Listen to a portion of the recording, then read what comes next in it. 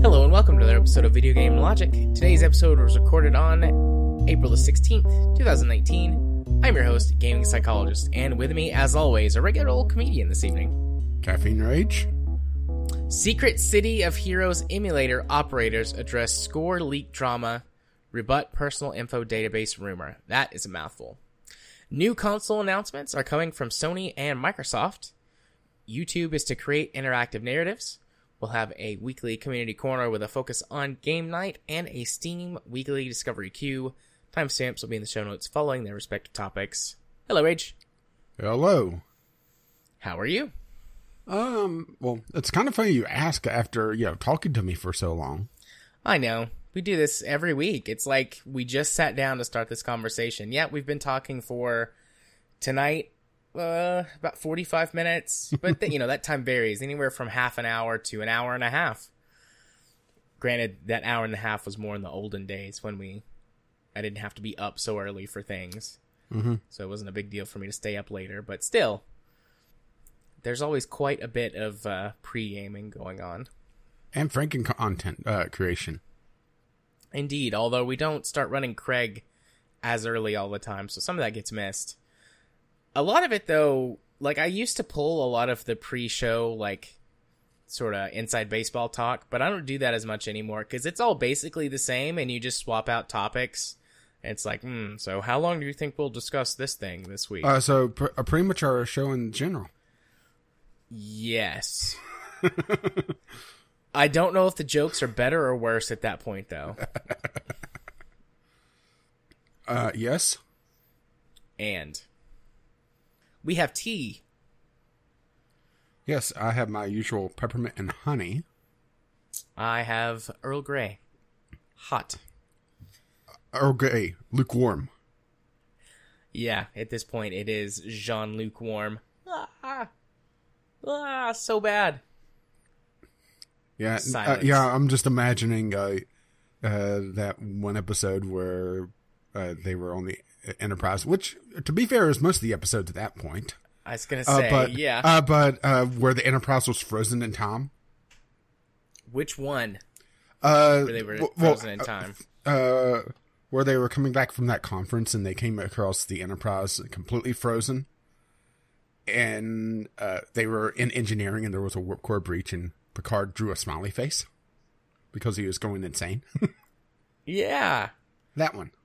Yeah.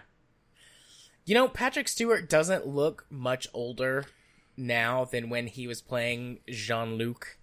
And that's been 30 that's the thing, some odd years ago. Someone actually did a comparison because the finale of the series was 30 years in the future or thereabouts. So they did a comparison of what the producers thought Patrick Stewart looked like in 30 years and what he actually looks like in 30 years. And, a wrinkle here and that's it.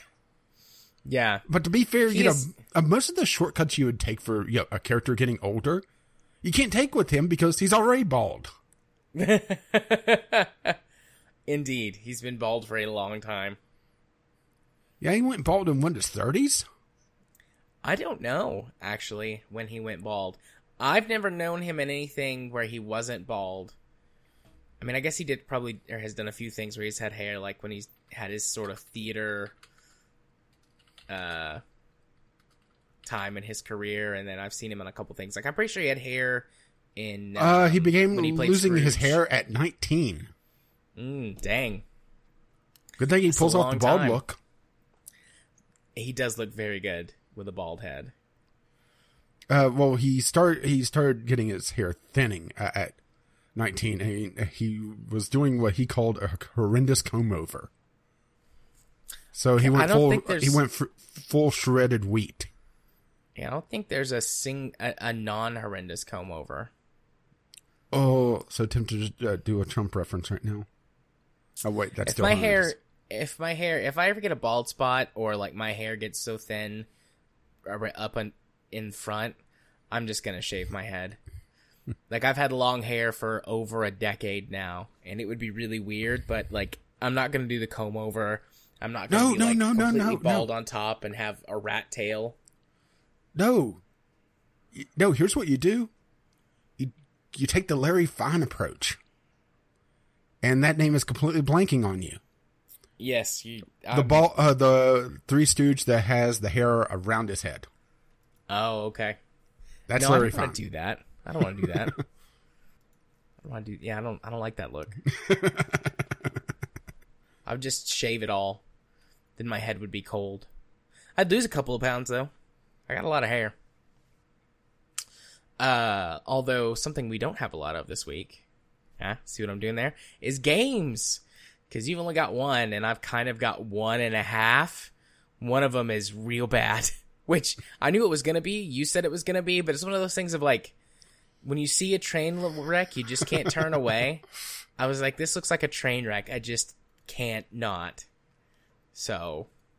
Well, to be fair, I said it looks bad. I didn't know if it was bad for certain, but, it's most likely.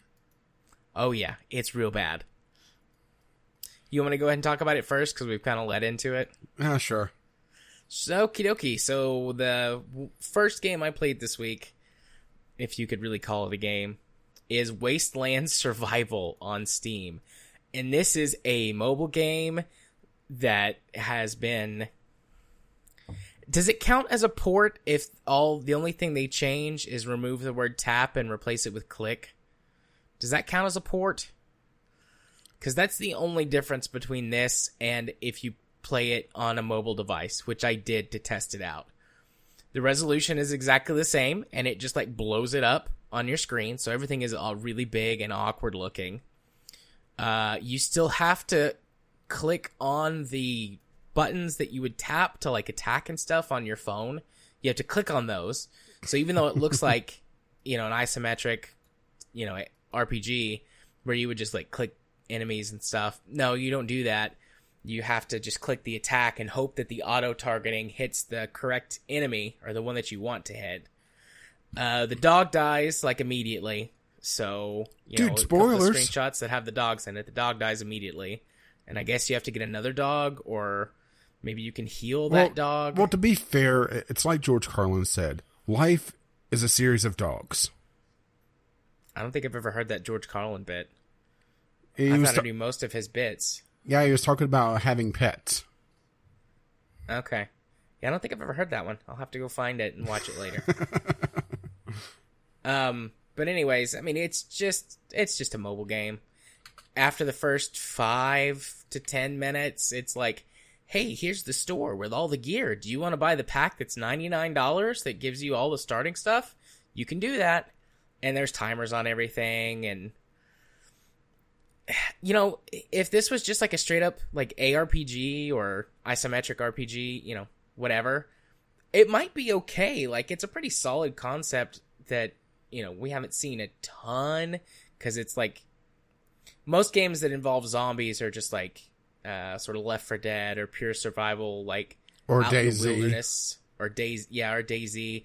But this is, build a little base, set up defenses. So, the zombies come in waves at nighttime. You can clear out the area around your base every day in order to, get resources and stuff off the zombies. You can go explore other parts of the map. I mean, there's a bunch of different ones. The only couple that I unlocked was like a forest and a beach. But on the map, like, you can see there's a town and maybe a couple of towns. And like a plains area, there's a highway. It looks like the map extends even farther beyond what I had unlocked. And you just sort of, you build up your little base and collect food and other survivors. And yes, I know there are a couple of games that do this pretty well. And this is not one of them.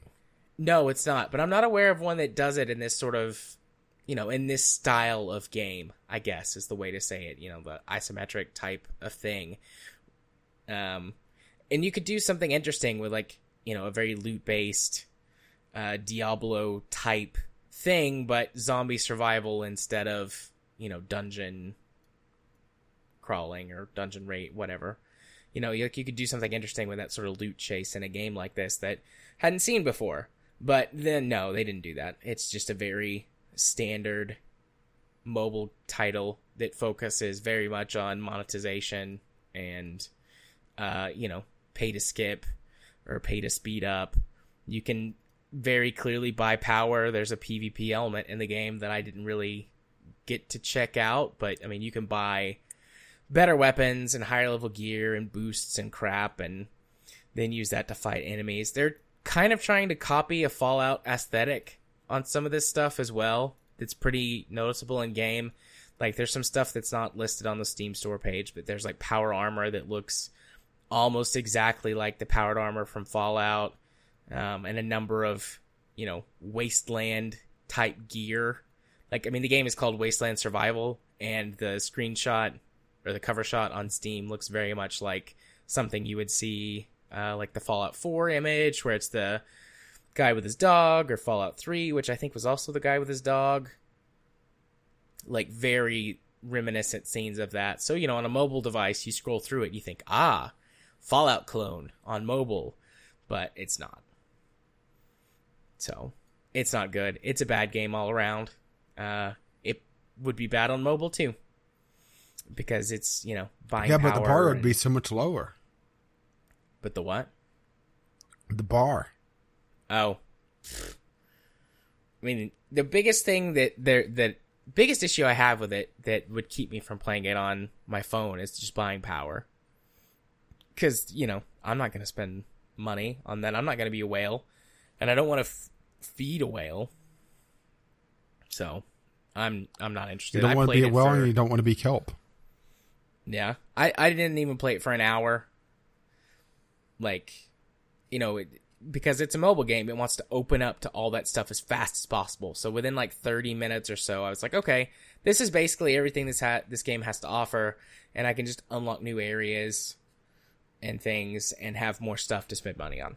So, but I mean, like I said, I was like, you were like, this game looks bad. I was like, this game looks bad. But I was thinking about it, and I was like, this is kind of like, I think this could be like one of those train wreck type of scenarios where it's just like, I can't look away. I have to like see how bad it is for my own eyes or with my own gameplay. And it was real bad. So, I mean, it's your money and your time if you want to put it into this, but I wasted my time, so you don't have to. That's it. That's all you got to say about that? That's all I've got to say about that. So, from one mobile game to another, I guess we're taking turns this week then? Yeah, might as well. So, I'm still in the midst of my adventures on the Google Play Store with the new phone. And also a lot of what I've played otherwise. I don't really have a lot to talk about. I'm still on Yakuza 0 every so often. Still doing, I'm doing Stardew Valley, of course, and doing Warframe. So, not a lot to talk about on those three. Even though Yakuza 0, I am on the new protagonist now. So, I was right on it being dual protagonist, but it wasn't who I thought it was. But, dun, dun, dun, and the groundhog turns around. Yes. But I actually started playing this last week, but I didn't have enough time in it to really talk about. I played a bit of Grand Prix Story 2, which you played the original. I did indeed. This came out in February, so it's still pretty recent. A month, right at 2 months now. I was just looking at its release date. I haven't played the first one, so you're going to have to tell me how much they've changed, all right? It is a team management game. Time management as in there's a lot of timers, there's a lot of, pick it up, play it a little bit, then put it down for a while. Which honestly is what I was kind of looking for a mobile game, to be honest. So, that's not a terrible thing for me. This is kind of usurped Plants vs. Zombies in that respect. And it doesn't feel as manipulative as Plants vs. Zombies. To be fair, that's a low bar, right? Yeah. So, in this year, I'm managing a racing team. And I'm just saying racing team because it's across a bunch of different disciplines. There's off-road racing, there's on-road racing, and then they have wet weather and ice or snowy weather racing there, are the four disciplines that are essentially the four main track groups, with some of the tracks being both on and off-road. I'm not sure if it varies things up even more later on or not, but a lot of it is coming down to just, figuring out how you want to manage things. And this game explains nothing to the point that I think it's actually partially broken on the newest version of Android, because there's times it starts spitting Japanese out at me. It's sort of a pseudo town builder where the different buildings of your complex, you have to kind of move and shift around to get environmental bonuses to improve their production. You get refineries that produce fuel, which is essentially your stamina bar for how long you can play. You get a refinery that produces nitro that is essentially your power boost for a short portion of a race. You get a building that produces research, and all these are affected by the environment around them. And essentially, the prettier your environment, the more production you get out of these buildings, for the most part. But the game doesn't really tell you also how leveling up works, the various buildings. Like I said, I'm not sure how I really feel about this game overall, because there's a lot of, well, let's put it this way. Whenever I go to guides for it, there's a lot of, we think, or based on the last game, or based on the other games from this developer. That doesn't really fill me with confidence about your guide, right? Yeah, so let me just say real quick before you go on, that whole building system is not in the first one at all. Oh, it's not? You get research by racing. So, well, you get research in a couple of ways. You get research by developing new cars. And so the more, new cars and parts you develop and refine, the more research points you get to put into upgrades, which lets you make better, faster cars and unlock new car bodies and chassis and things like that. Okay. And then you get a certain amount of research points from racing as well. You get via racing as well. In this, you don't get research via racing. You get research either via the building that produces so much on a timer. Essentially, how they work the level system on the game, it makes sense when you think about it, but they don't tell you what the hell is going on. So every building has a timer on it, but it's constantly producing. So let's say a building produces 10 an hour, all right, of whatever, all right? Okay. So every 6 minutes, you'll get a resource, all right? Thereabouts. Okay. Well, whenever you level up, what it does is it tells you that the space for the building, goes up. So let's say it goes from 10 to 20, but it doesn't highlight that the timer stays the same. So instead of getting a resource every 6 minutes, you get it every 3 minutes. And the text on the timer is unspeakably small, and that's on a Galaxy S10 Plus. Essentially a mini tablet, right? Yeah, the Galaxy line of phones is some of the largest on the market in terms of screen size. Yeah, and if I'm having trouble reading text on that, right? Yeah. So it took me a while to figure out, exactly why I should be leveling, because it talks about leveling being important, but nobody could really highlight the why. Because whenever I would go to the leveling screen, it would just say, okay, it's increasing the space. Okay, why? Why would I want that, right? Because I'm checking back every few hours to grab stuff and race a little bit. Because in the very beginning of the game, you're running only one car. So the amount of fuel that you have is more than enough to be able to get to the next level. And once your overall team levels up, your fuel resets. So, it was, okay, why do I want this, right? Right. Well, also, I don't know if there's a free version of the first game. I got the paid version that was like $2 or $3. So I didn't have fuel.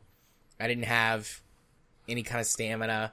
Just like, I mean, there's only so much you can do per week, because as weeks roll by and you get towards races, like, you know, you kind of have to pick and choose what you're going to work on. But then the race comes and you do the races, and then you get, you know, 2 or 3 weeks before the next race to okay, this is completely different then, because okay, how this works is that they're basing it around the stamina system, so you're able to race as much as you want as long as you have fuel for it. You spend fuel taking your cars out to the race, and also international races, which are typically higher level stuff, require more fuel because you're going, you know, across country or across continents, you know?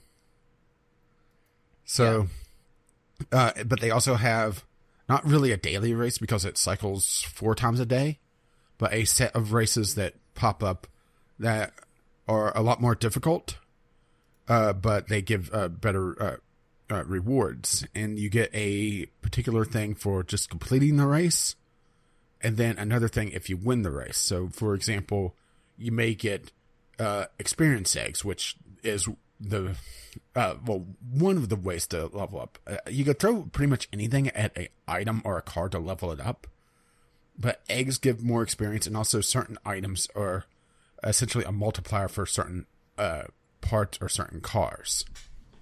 Or you could just build another car or buy another of that part. So, for example, if you want to level up an engine, you could just buy another engine from the shop for the free currency and throw them together, and it gives you enough experience to level it up quite a bit. Or you could get eggs, either from racing, or you actually get a chicken coop, all right? And you feed the chickens grain. But in order to get grain, you either have to buy it from the shop for the premium currency, or you go into versus races, which is essentially a pseudo PvP, but you're not exactly head to head. It's essentially a ghost of other players. Mm-hmm. And you go in, and depending on how you place, you get a certain amount of grain, but that also cuts into your stamina. So it's, you know, I never was maxed out on the amount of grain I had for my chickens.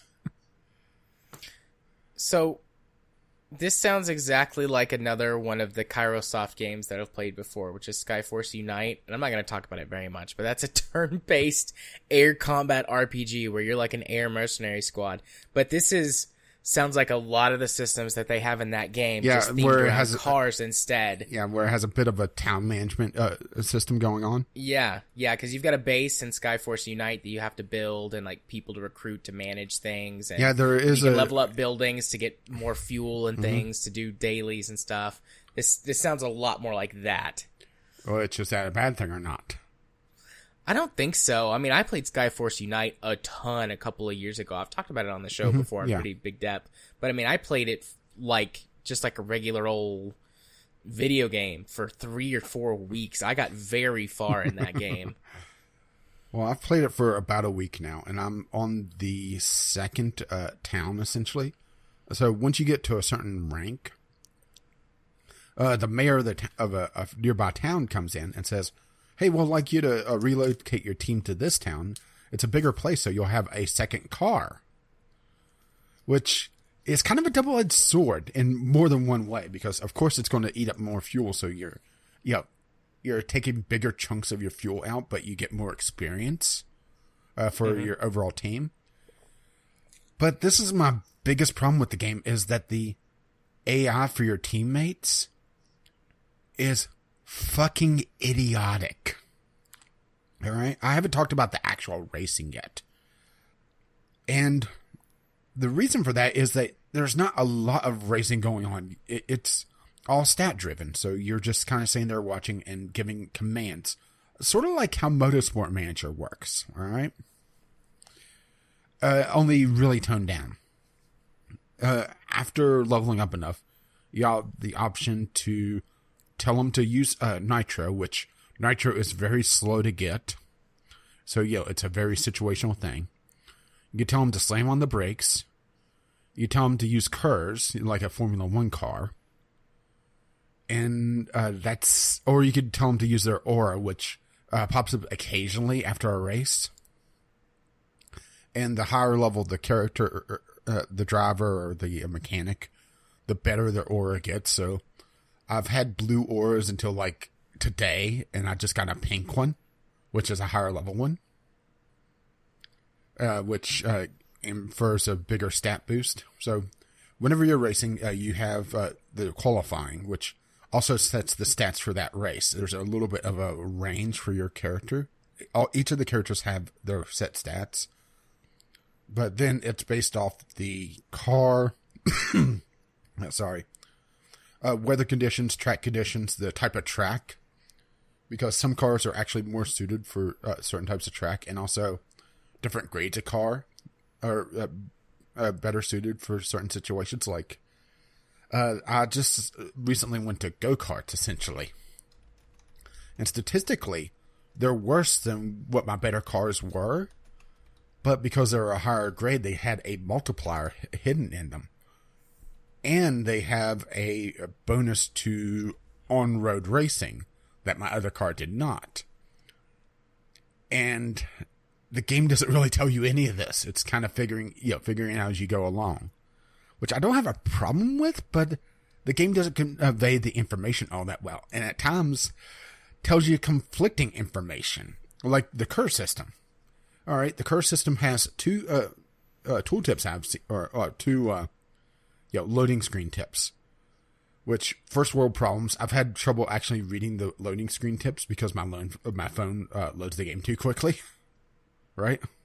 Right. First world problem. But, okay. The two tool tips are use curves to maintain momentum going around corners. All right?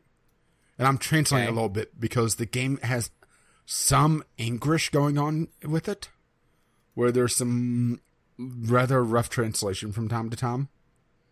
And let's just put it this way. The official Twitter feed for this is completely Japanese, so, right? Right. But then they say only use curves when you're going at speed, essentially. So at a high velocity. Aren't those two conflicting things? Yes. And I would say so. Yeah, and this is the only situation, but it's the most egregious that I saw. That, it's trying to figure out what the hell. So just another quick comparison to the first game. Even though there's not a lot of driving options, there's way more than you get in the first one. You don't get any. It's 100% stat-based. I think the only thing you can do is to tell your driver to drive hard, so they'll drive more aggressively, but there's a chance they'll make mistakes and crash, or to drive normally. Yeah, and this one... But you definitely... You have essentially direct control over your driver slamming on the brakes, using the curves, using boost, or using the aura, which they could use the aura during the qualifying as well to get an overall stat boost for that race, or hold it for the race for essentially like a super bunch of acceleration. I've honestly found it better to be using it during qualifying so you get an overall boost. Yeah. But, there's no nitro in the first one, Mm-hmm. and the aura just triggers automatically.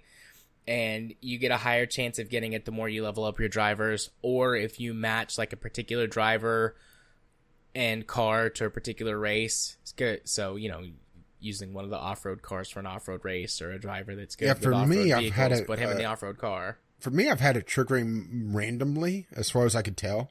But also have a mechanic that has the cheerleader ability.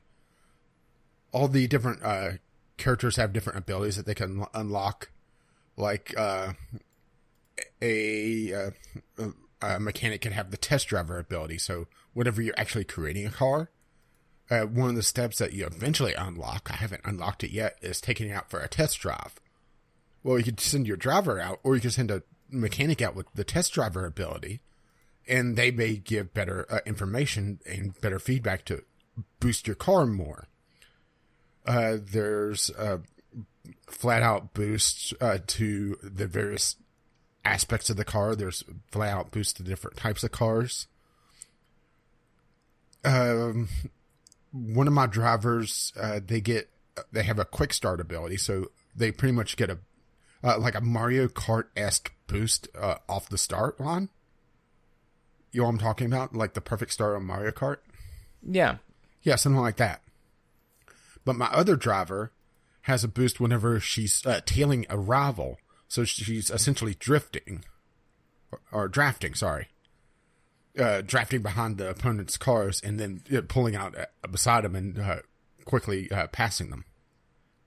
So, yeah, there's a little bit of figuring out, okay, who do I want to actually focus on? Even though you can switch between the two drivers, it can be a little bit cumbersome to keep track of. But like I said, the AI can be a little bit cumbersome because there's been several races I've lost, either flat out or lost positions on, because my two drivers start fighting one another for a position. Coming into a corner and one driver just bumps the other one and slams her into the into the tires. Takes a bunch of damage on the car as well. I'm like, son of a bitch. Right? Right. I'm sure that happened in the first one because your two drivers can sort of jockey for position. Yeah, but I don't remember that happening. Mm-hmm. I mean, I could, micromanage them better to prevent it, but it's one of those things that you don't want to also, interfere with their momentum if you don't have to. Especially the driver that gets a good boost off of following another driver. Because there was a few races that I would micromanage the other one, the quick start girl. Yeah. And essentially just drag her teammate along for the ride. Because she'd be drafting off the other car. And she would just follow along. Most of the races are single lap. There are a couple very short tracks that are multi-lap, but they seem to be the exception to the rule. So far I've unlocked, I would say 6 different cars, and I'm coming up at like level 25, 26. The big problem I have with it, though, seems to be loot boxes.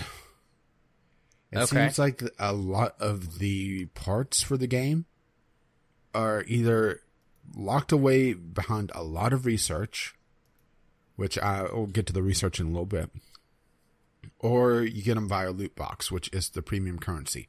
Even though they are very generous with the premium currency, it's still frustrating.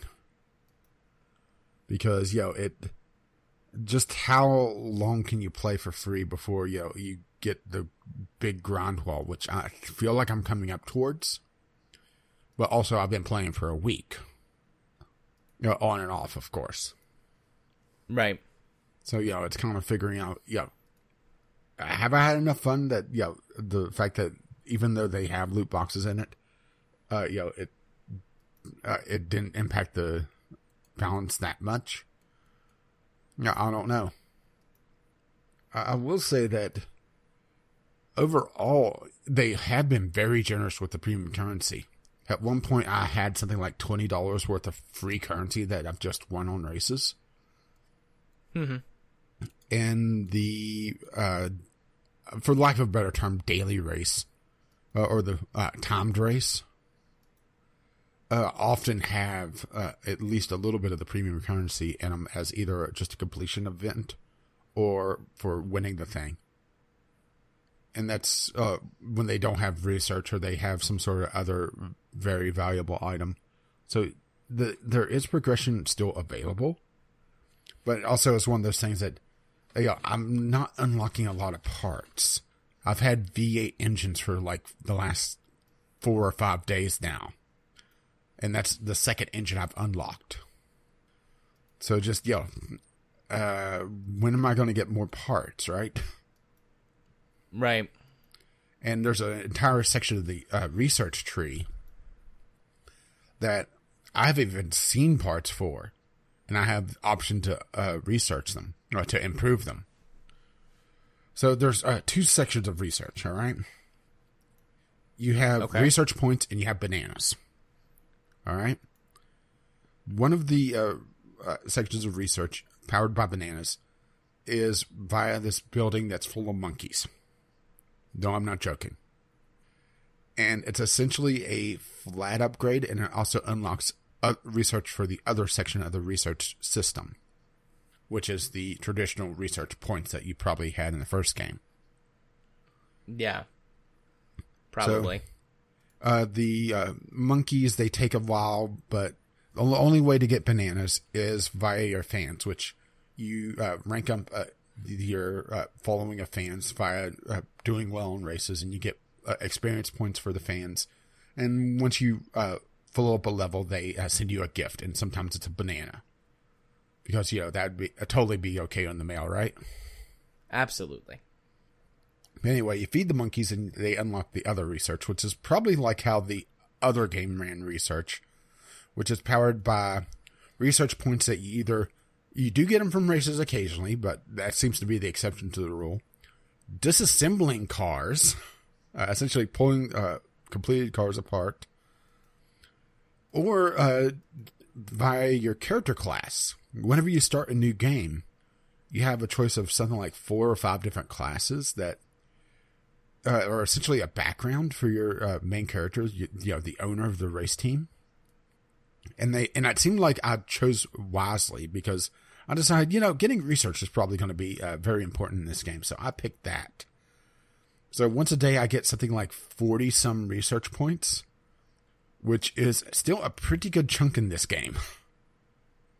It's enough to teach a character like 2 rank 1 abilities or 1 rank 2 ability. To give you an idea. That's a fair amount, right? For free. Yeah. But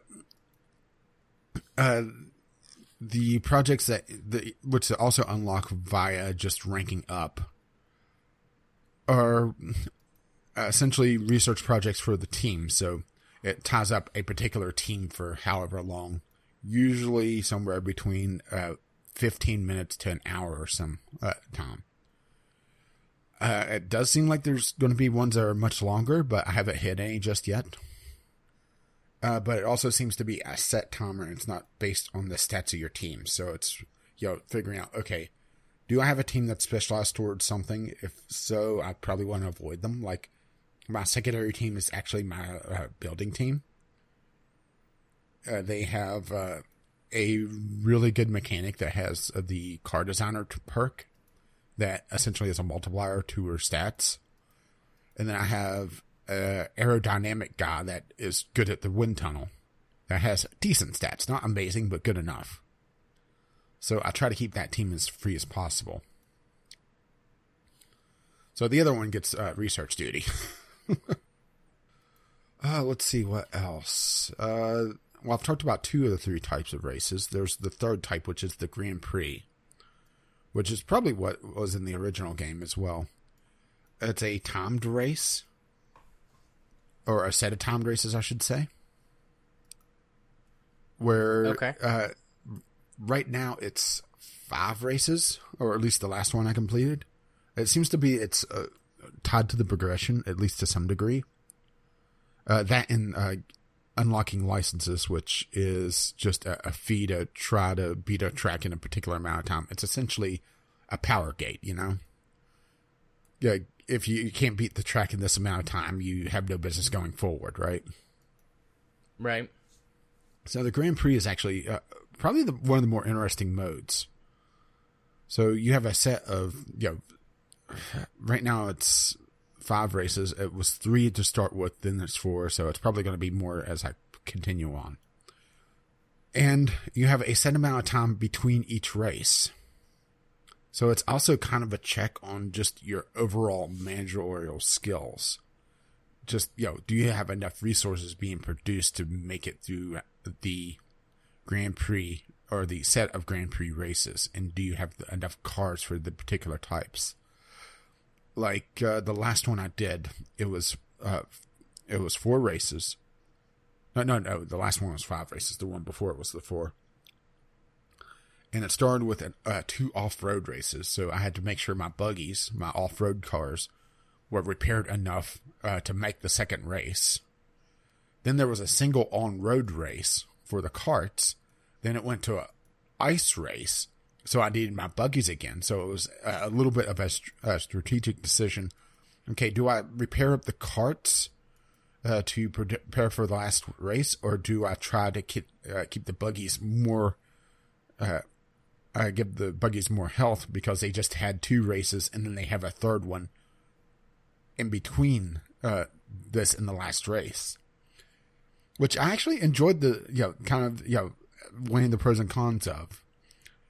Each race has a timer in between it that you cannot skip.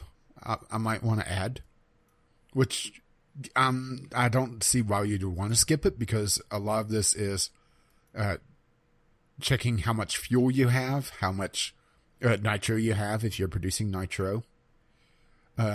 If you could repair your cars well enough to be able to make the next race or survive the next race, because if your cars go to 0, they could, explode. Not sure if that could kill the driver, actually. We have to check that.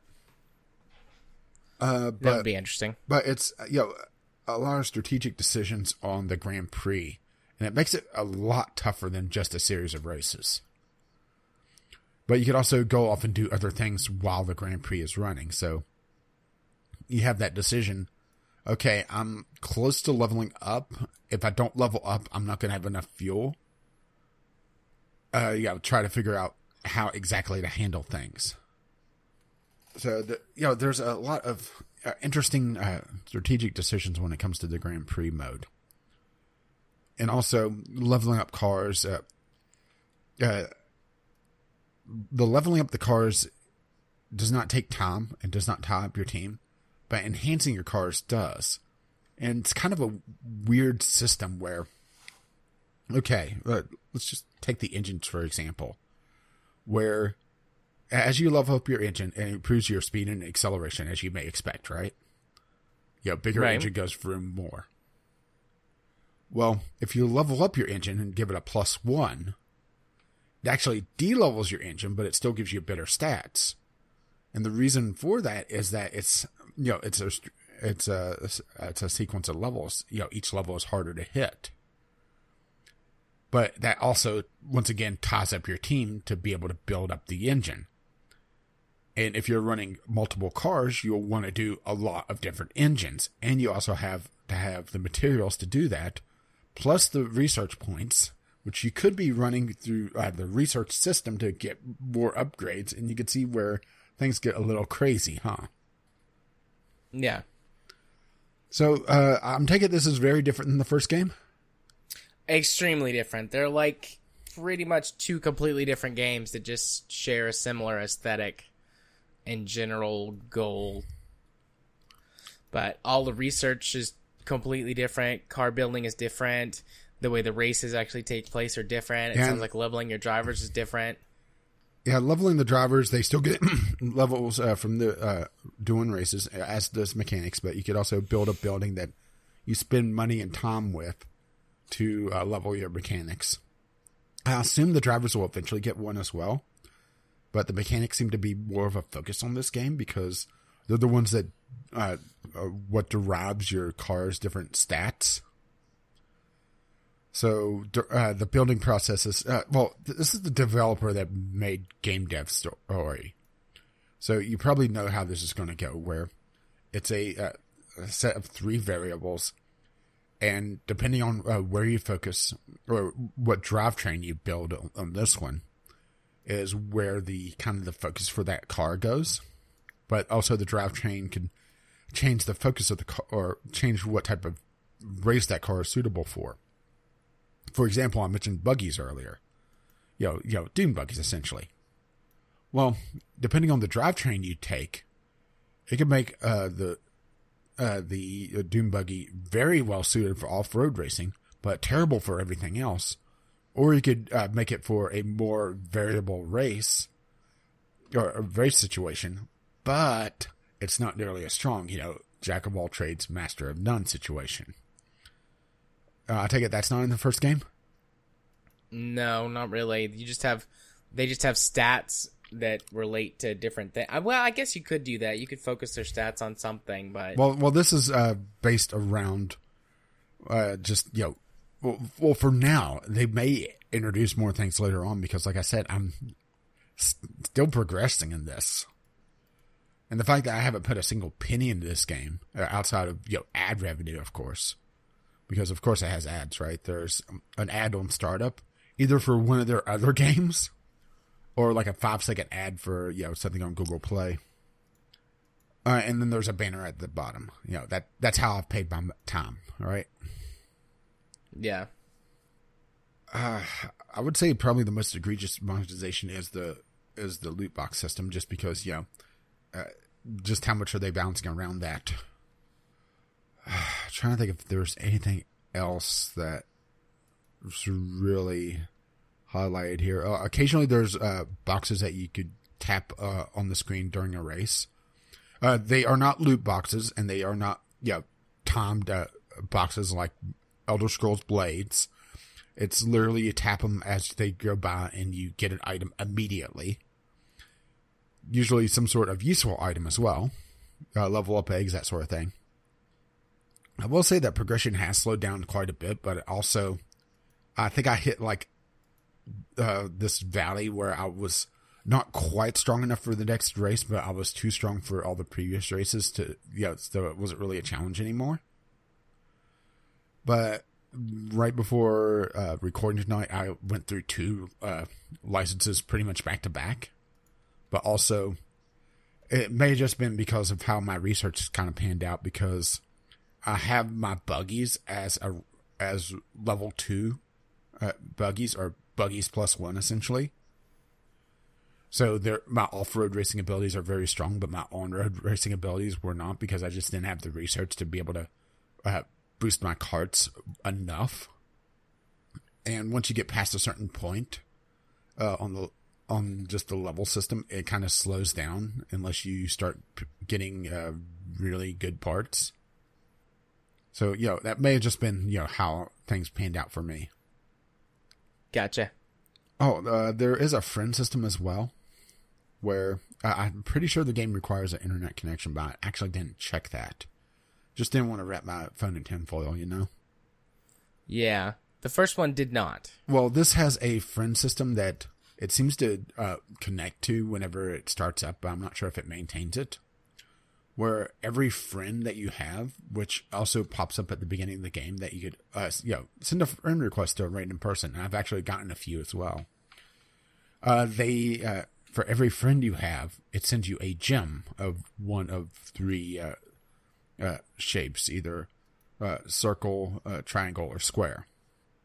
And you could slot those into essentially an augment system for your team that gives a flat bonus to speed, acceleration, handling, boost the environment for your essentially town builder.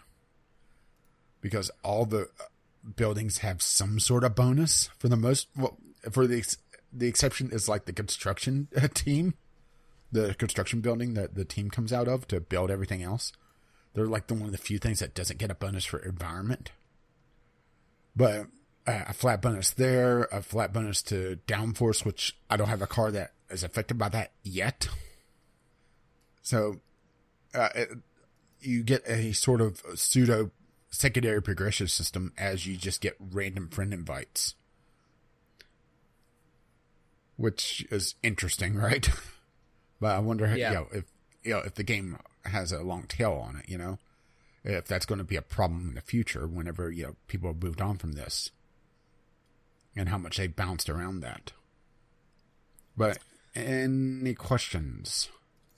No, I don't think so. I think overall I've enjoyed it, but I have been frustrated by it as well.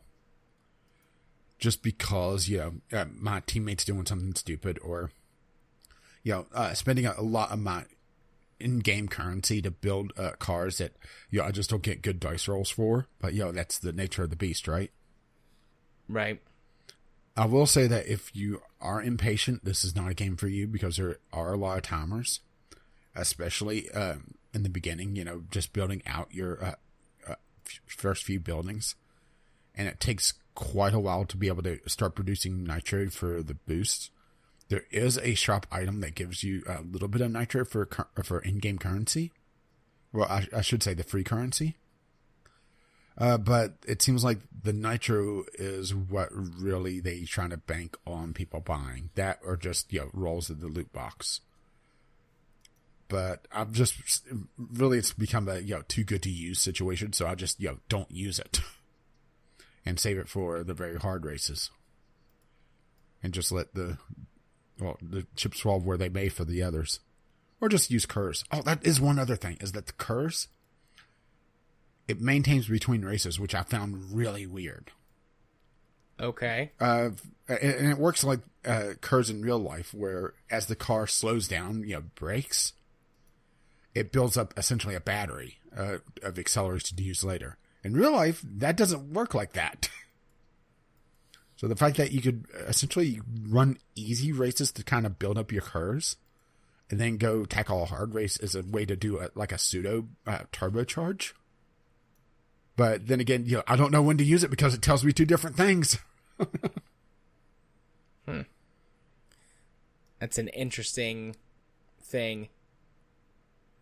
Interesting, I don't know, contradiction, self-contradiction or something. I think the curve system in it is a way to get players to kind of go back to the earlier races that are very easy just to build it up and then tackle a hard race without having to use the turbo or the nitro boost, Yeah. Grinding a little bit for a boost. Which, it also gives the experience and it gives the money. So, and you do occasionally get items that bump up the difficulty on individual races.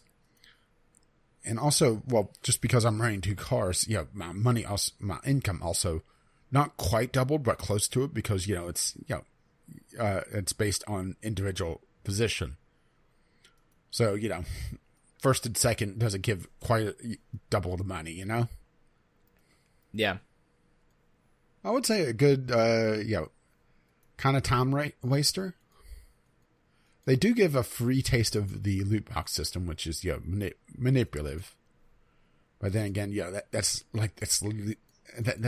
very low. That's a very unscummy move in mobile gaming these days, huh? It's just par for the course. Okie dokie. So, me again? Yeah. So you talked about this for longer than I think I'm going to talk about EVE Online. Oh, that's a shock. I don't have a ton. I mean, just in case you've never heard of EVE Online before, maybe you're unaware of my history with it, new listener to the podcast or something like that. I'm sorry. EVE Online is a space MMO with a nearly 100% player-driven economy where everything except some very, very, very basic items are completely 100% crafted by the player base. It's ammo, weapons, ships, upgrade items, like everything is crafted by the players, and then market value is determined 100% by supply and demand, and things such as that. I mean, there's market manipulation, and then there's a lot of very real-world parallels that come into play in EVE Online, just because you can do things like manipulate the market in this game to earn shitloads of money. Every once in a while, there's a big old battle where that they compare like how much real world money was lost in game if you went and converted the currencies out. Because there's a couple of things that you can purchase. The primary one being Plex, which is this game's sort of premium currency. Plex has always been a thing in EVE, but it's much more so now because they have a free-to-play model, where previously you could either buy game time like a traditional MMO, pay for a monthly subscription, or you could buy Plex from other players and then use that to activate 1 month of game time. So it was a way to help, you could play for free before if you worked very hard and did a lot of grinding or were very high up in a corporation, which is this game's equivalent of guilds, or, figured out ways to cheat the system or whatever to get the Plex. Like you could, gank people and steal it from them in order to get game time and things like that. Most of the time players didn't fly around with it on their ships, but every once in a while you'd get somebody who was doing that. So you could get a bunch of game time by doing that. Carrying the neon sign, kill me. Yeah, basically, it's carrying a kill me because people would do just about anything, even like get themselves blown up and lose tons of equipment and stuff in order to get a Plex from somebody. Because if you attack someone unprovoked in high security space, which is basically the PvE zones of the game, like purely PvE, the in-game police descend upon you immediately and they're invincible. But if you're fast enough and have a powerful enough ship, you can gank somebody, and then someone can come up behind you and just scoop up the remains and get that Plex. So you could coordinate to do some piracy in high security space and still come out on top, because it's, basically you just scored 15 real world dollars worth of in-game stuff that you could sell for a shitload of in-game cash, or just use to use yourself in order to get a month of game time. So that's kind of always existed, but the game has got a free-to-play option, and the accounts are separated into Alpha and Omega, with the Alpha being the free-to-play character that has some restrictions. Most of the heavy economy-bound stuff in the game, the Alpha level, or the free players can't do. You have very limited mining, harvesting, planetary interaction, and very minor marketing stuff. You have reduced market slots to buy and sell from. And that's mostly done as a way to prevent a whole bunch of people creating free-to-play accounts and manipulating the markets. There's also some very high-level spaceships you don't have access to if your account is in alpha state. Even if you previously had the Omega state, which was paying for monthly access or paying for game time by a Plex or something. So you don't lose those skills, you still keep them, but you can no longer utilize them. So there's ship types you can't use, but you can use all the way up to battleships for any of the races. You have to sort of pick one and specialize in it to get all the way up to battleship in it. But as a free player, you can use battleships and all of the tier 1 tech equipment, which is the basic unspecialized stuff. So a huge part of the game is open to free players. You can do exploration, you can do combat, you can do mission running. There's still a good deal of mining you can do on sort of the lower end. So if you do want to do some of that, there are some builds you can get into on the free-to-play side that makes it viable as a way to fund yourself as a single character. You wouldn't contribute much to a corporation or be able to really play for free that way. But you could do some basic stuff to get yourself gear and earn steady income that way. But I would say probably 80% of the game is completely available to free players. They've made some changes since this program was introduced, and this is sort of where it's at now. So a large portion of the game is open or free to people who want to play for free. My personal history with the game is I have had a very big problem in the past with EVE. I don't have a traditionally addictive personality, but I had a big problem with EVE and spending so much time in it and basically letting it consume my life for a while. And a couple of years ago, I just quit because that was the best thing for me at the time. I was moving, I was starting a new job. Before, when I had really played EVE, I was still in school, working on my master's degree, sitting in class for long periods of time, doing my internship, seeing clients at a much lower frequency. I didn't have as much going on with my family. My kid was still in the baby to early toddler stages, so he didn't really do very much. But, all of that stuff started to change, and I was, getting more responsibilities, basically, and EVE was unbalancing my life because I was focusing too much on it. And so I just dropped it, and I didn't play for a little over 2 years. And they recently had a free weekend. You could get 1 week. No, what was it? You got a starter pack, which came with some ships and some equipment and a couple of other things. But the thing that I would get the most out of was the 1 week of Omega time for your character, your Steam character or your Steam account. Because I've got 2 EVE accounts. One is a Steam-based account, and the other one is much older from before it was on Steam. So it's actually through, their site, and I have to log in using, a username and a password as opposed to it just being linked to my Steam account. So the Steam one is Omega, and the non-Steam one is Alpha. So I was able to kind of do some comparison between the two with that. But, you know, I had been wanting to kind of check it out again anyways, and just kind of see, like, have I changed and become, you know, more mature as an adult and have better willpower to not let it sort of do that? My life is completely different from where it was before in a number of ways. And the way I play games has changed a lot. I do a lot more during sort of the day when I'm at work and things like that. I do a lot of sort of passive gaming, more mobile gaming when I have downtime between clients. At nighttime, a lot of the games that I play when I'm unwinding are things that just sort of allow me to decompress and listen to podcasts while I play them.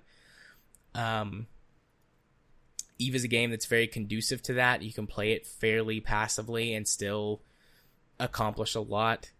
And so I was like, well, I wonder, you know, if I can do this. And so far, it's been pretty good. I spent a couple of days over the weekend just sorting through my stuff because I have a shitload of stuff. I mean, someone who's been playing nonstop for, you know, years would obviously have way more than me, but I have basically enough cash and assets to play for about 4 months on Omega time without actually having to spend any real world money. Buying in-game Plex at its current market rate. I could play for 3 or 4 months with what I've got without doing anything else to make money or anything. So I was sorting through all of that. I joined a new corporation so that I could get access to some of the new stuff that's come out in the game. I was going to fly solo, but they've really revamped a bunch of the in-game economy and market for doing things like manufacturing and refining resources. It's much better to be in a corporation for that now than it used to be.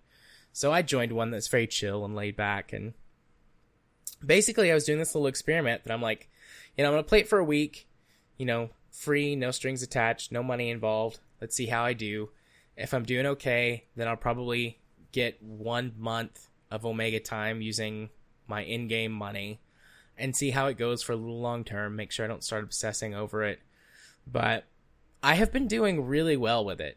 It hasn't taken over my life like it used to be. I don't know how much of that is I'm very aware of it, so I'm being very careful with it, or if I've just changed a lot as a gamer. It doesn't give me the same sort of tingly feeling it used to, I guess is the best way to say it. It definitely gets closer than like Astrox Imperium, which I talked about 2 or 3 weeks ago, which sort of sells itself as Eve Offline. And I know what the difference is now, like having played them both sort of back to back, is that Eve does 2 things that no other game can do that I've seen so far. The first is the scale of the game. Like, some of the smaller systems to go from one side to the other are 50 or 60 AU, which is astronomical unit, and 1 AU is roughly 150 million kilometers.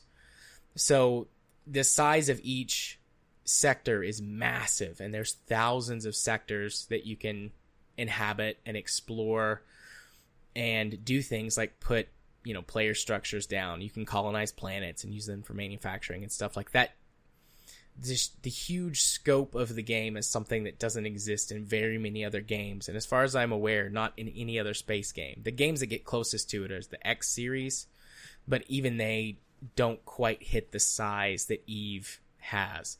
And then the other portion is, like, I know that everything that I do is involving other real people. Like, everything that I produce and sell and use to, you know, further my own stuff in game, I know that real people are interacting with that. And that just does something in your brain. Is like, it's more satisfying than grinding for, you know, 10 hours in a single player game for the same sort of thing. And nothing against single player games. Like, this hasn't like made me be like, oh yes, all of this time I've put in Factorio or other games that are similar, like build up resources and do stuff with it.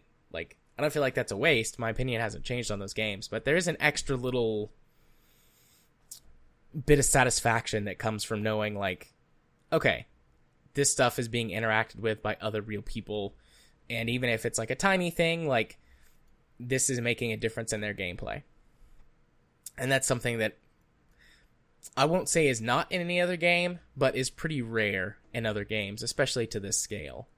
So those two things missing from games or other games I've tried or have played that are supposed to be sort of in the vein of Eve have not given me that.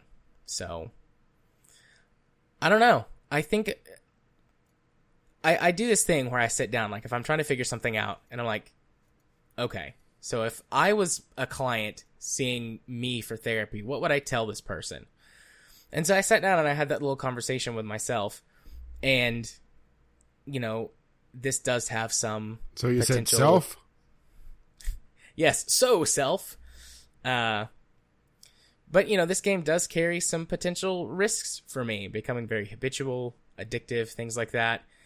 But it's not on the same level as a drug or alcohol addiction. And I have worked with people before who want to learn how to limit and control their habits better so that they can be, you know, enjoy things that they like, but maintain a more, you know, appropriate balance in their life. And so I set up some boundaries and some guidelines for myself and have trusted and entrusted people in my life to help me stick with them. Mostly a couple of friends that I see, or several people that I see regularly, like in my actual day-to-day living, like Katie, which is my wife for anyone listening who doesn't know that. And a couple people that I work with who know that like I play games and stuff on my downtime to keep an eye to make sure that like my paperwork standards and stuff aren't slipping, to just help keep me in check. And I've been good for 1 week. I picked it up, the free trial thingy on Thursday. So this Thursday will be 1 week. And as long as I don't have some major disaster between now and then, I'm going to get a month. And if I do well for a month, I'm probably going to subscribe for either 3 months or 6 months, just for that, you know, little bit of a discount that comes from doing it all at the same time. You know, it's not a lot, but a few bucks saved on something that I know I'm going to use is still a few bucks saved. And just go from there. I mean, this isn't something I'm going to talk about every week. I might have like a story here or there, like I used to, of like corporate espionage or whatever. But I tried really hard to pick a very chill, laid back corporation. I don't want to get into any shenanigans. I'm not looking to steal from a bunch of people anymore. Yet. Probably. But, you know, I mostly just like want those bonuses and want some friendly people who are also older that are like, hey, we also have lives and kids and jobs and don't play, you know, 80 hours a week and expect you to do that too. So I think I've got that in game, and I've got these systems set up in my life to hopefully keep me in check. And if all goes well, I'll get to go back to enjoying something that I have missed and does help me relax a lot, decompress a lot, and deal with some of the sort of emotional distress I face on a daily basis, because I can just go and like zone out for a little bit, mine some space rocks, check on some planets, do a little exploring, just whatever. And Eve does fit a bunch of different roles. If you want to go be passive for a while, you can be passive. If you want to be active, do some mission running, some combat stuff, or be more sociable, you can do all those things. It's got a nice spread of activities that you can participate in. So I do want to say thanks to the people who were like, hey man, you haven't played Eve in a long time. Is everything okay? I had several people from our community check up on me, and I really appreciate that. You know, I didn't feel like anybody was being pushy or obtrusive. I've talked about it a lot amongst all of us. I've not kept it a secret that it was a problem for me in the past, and who knows, it might still be a problem for me now. And I appreciate that, and it lets me know that you guys care. So thank you very much for the folks who checked up on me. Yeah, I wasn't sure if I was being bad or not linking you that. You were... I was feeling conflicted. It's fine. You know, I mean, maybe you were being a little bit naughty, but I'm an adult, you know, and somewhere between all and most of that responsibility for my own actions falls on me. Like, I could have said no. There's been plenty of times I've said no to stuff that I've seen to Eve over the last couple of years. I had to say no when they first announced the free-to-play aspect. I was like, well, I could just be the alpha account that's more restricted. And I was like, no, I'm not going to do that. So, but I mean, I've definitely grown a lot as a person over the last few years, and definitely my life is very different. And those two things, I think, were what really made me be like, you know what? I might dip my toe back in and just make sure, just take it slow and see how it goes. But, I mean, I've been enjoying my time. I really have. And it feels good to be back. Kind of like when I came back to WoW after not playing it for a while. I played that for a few months last year and then moved on from that. This might be that too. I don't know. But it just feels good to not be, at least at this point, so restrictive on myself. But, if somebody sees me playing EVE for like 12 hours straight, please feel free to check in. There's also a good possibility that I went to bed and forgot to close the launcher. That happened to me already because, when you go to launch it, it launches the launcher and then you launch from your account. But I forget all the time. Like, I exit the game and I'm like, okay, the launcher's closed, and it's sitting, on my second monitor, oftentimes behind, whatever else I was doing, Discord, a YouTube video, something, and then it just stays there open. So if I've been playing EVE for 12 hours, just be like, hey, are you okay? Did you leave the launcher on, or are you playing? Have you been playing for 12 hours? And if I don't respond, then that means I left the launcher on. If I do respond, or you've gone, I promise to be honest. Or you've gone off the deep end. Yeah, I mean, if I've got off the deep end, I promise to be honest with you. You being collectively anybody who asks, not just you, Rage. The common you. It's the opposite of the royal we. Indeed. So yeah, that's games that we played this week. Much like our next topic? Sure, we can just jump on in on that. That's fine. There'll be a smash cut or something. You try and read this one off. I fucked it up hardcore for the intro. I'm not sure I got it right the second time either, but...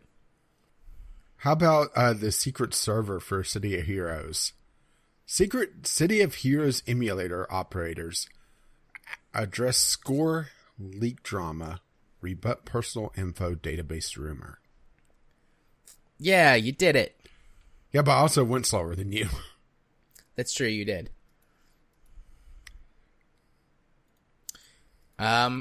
Yeah. So, City of Heroes, that was a thing back in the day. That was literally about what I was about to say. I was about to say, so City of Heroes, that was a thing. Yeah, well, outside of a select group, I don't think a lot of people really paid attention to City of Heroes after it shut down because it was really popular for a while, then it kind of trailed off. But this was... City of Heroes, I think it was a victim of coming out at the wrong time. Because it was right before the big resurgence of superheroes. Superheroes were popular, don't get me wrong. But this was before the Marvel Universe really started kicking off.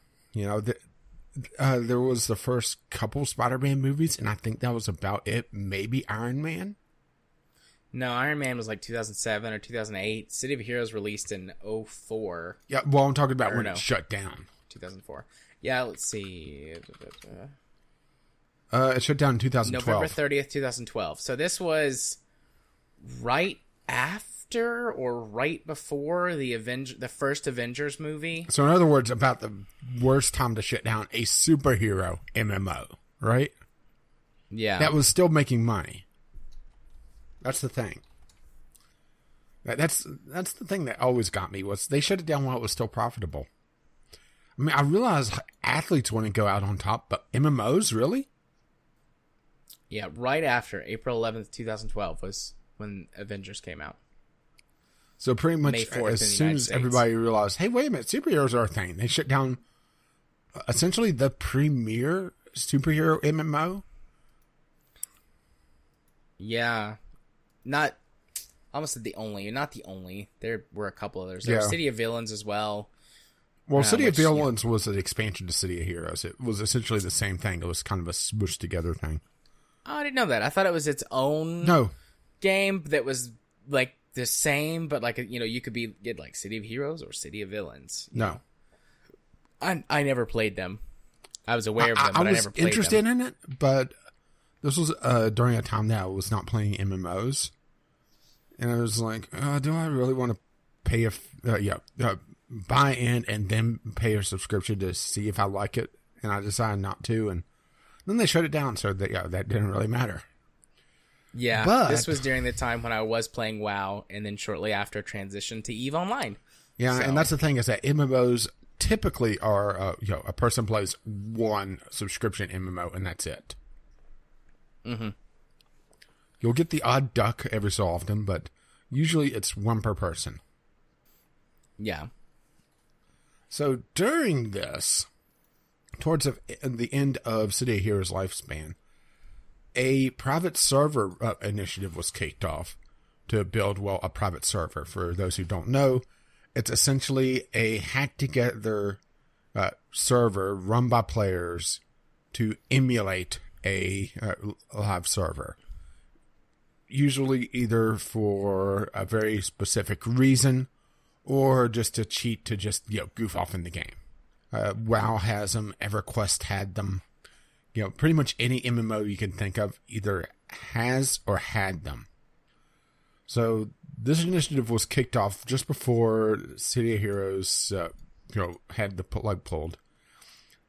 And they kind of went underground for the last, 8 years? Yeah, so 2012 to 2019, so 7 years. So the fact that they kept this a secret is amazing, one. But whenever you hear about how they kept it secret, it's not exactly a big shock.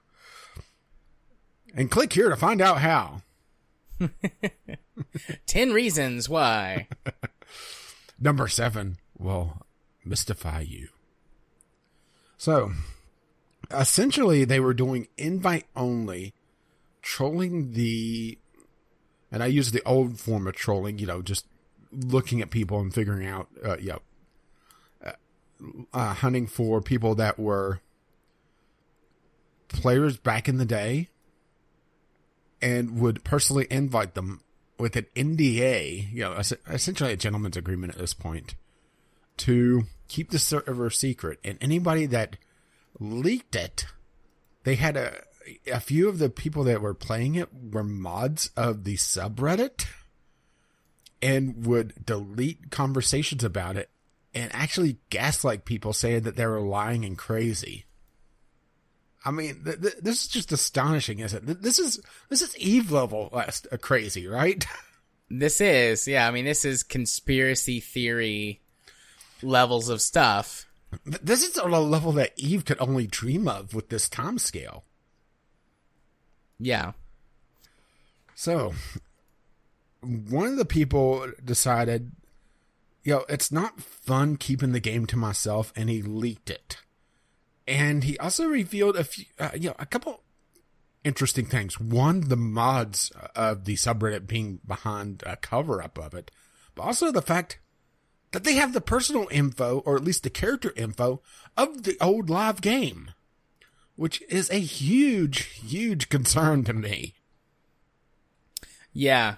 There's varying levels of potential concern depending on how much stuff they have from the old game, but having the character data and you were needing your old login information for it. Or at least the old name. The old character name, what essentially server you're on. Your login ID. Essentially, they were vetting you based off of a backup from the live game. And if you played back in the day, and actually, I don't know if you had to be a certain level or not. I would assume so, if they were, making sure, it was people that were dedicated to the game. Because the guy that did the video that's going to be in the article that's going to be in the show notes, vglpodcast.podbean.com, ding. He brought in, or tried to bring in, several people, and only a few actually made it through the vetting process. And I'm not 100% sure what the actual requirements are, because, it was the admins of the server that were doing it.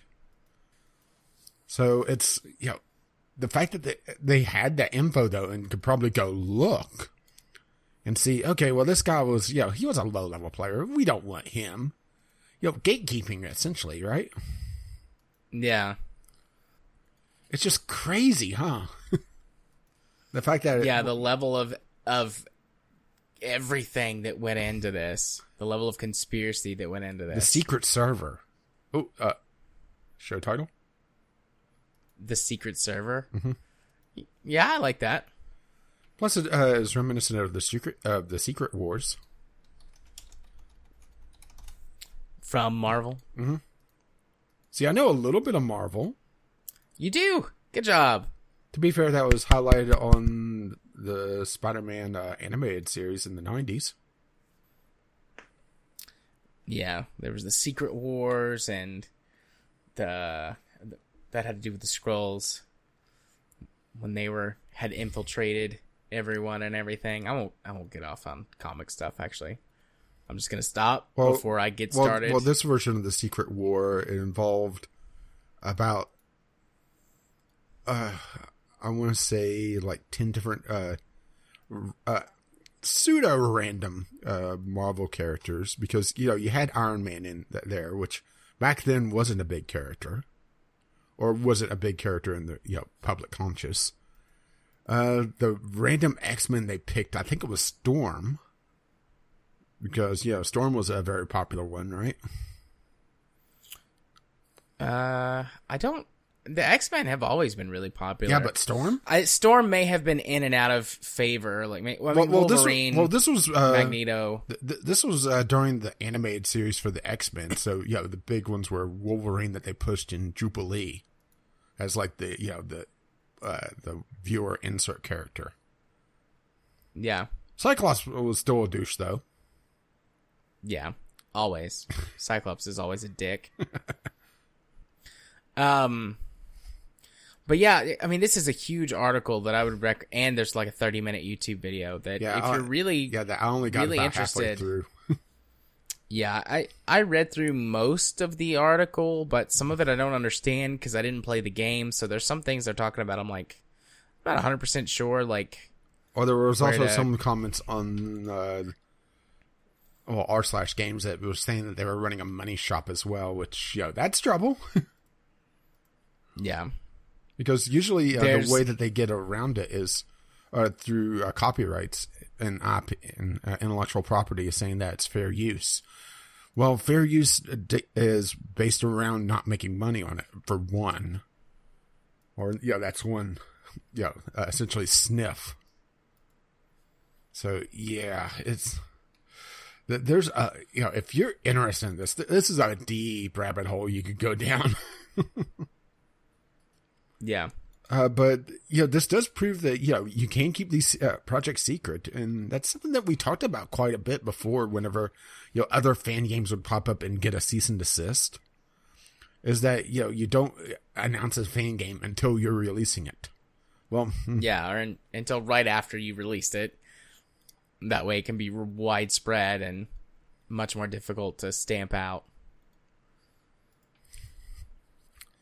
But I imagine that this is going to be popping up probably again in either, if not next week, then the week after, because I imagine this is going to get a cease and desist because Tabula Rasa, NCSoft's other MMO that they killed. Remember, this was Richard Garriott's MMO shooter. It had a fan project as well, which I know is shocking. Yes, there were fans of that game. See what I did there? I see what you did there. Sorry, the only thing I know of Tabula Rasa is, well, for one, it means blank slate, but also Yahtzee's video of it. Actually, I haven't watched Yahtzee's stuff in a while.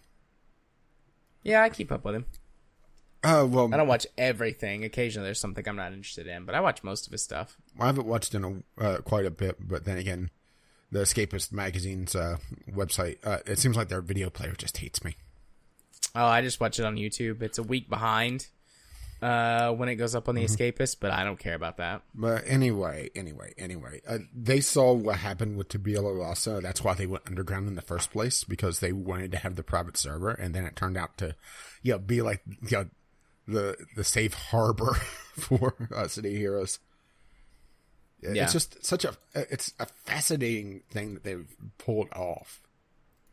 And I understand why these companies usually have to shut down these private servers, even if the MMO is dead, because usually there's some sort of proprietary software or framework going on that they can't license out.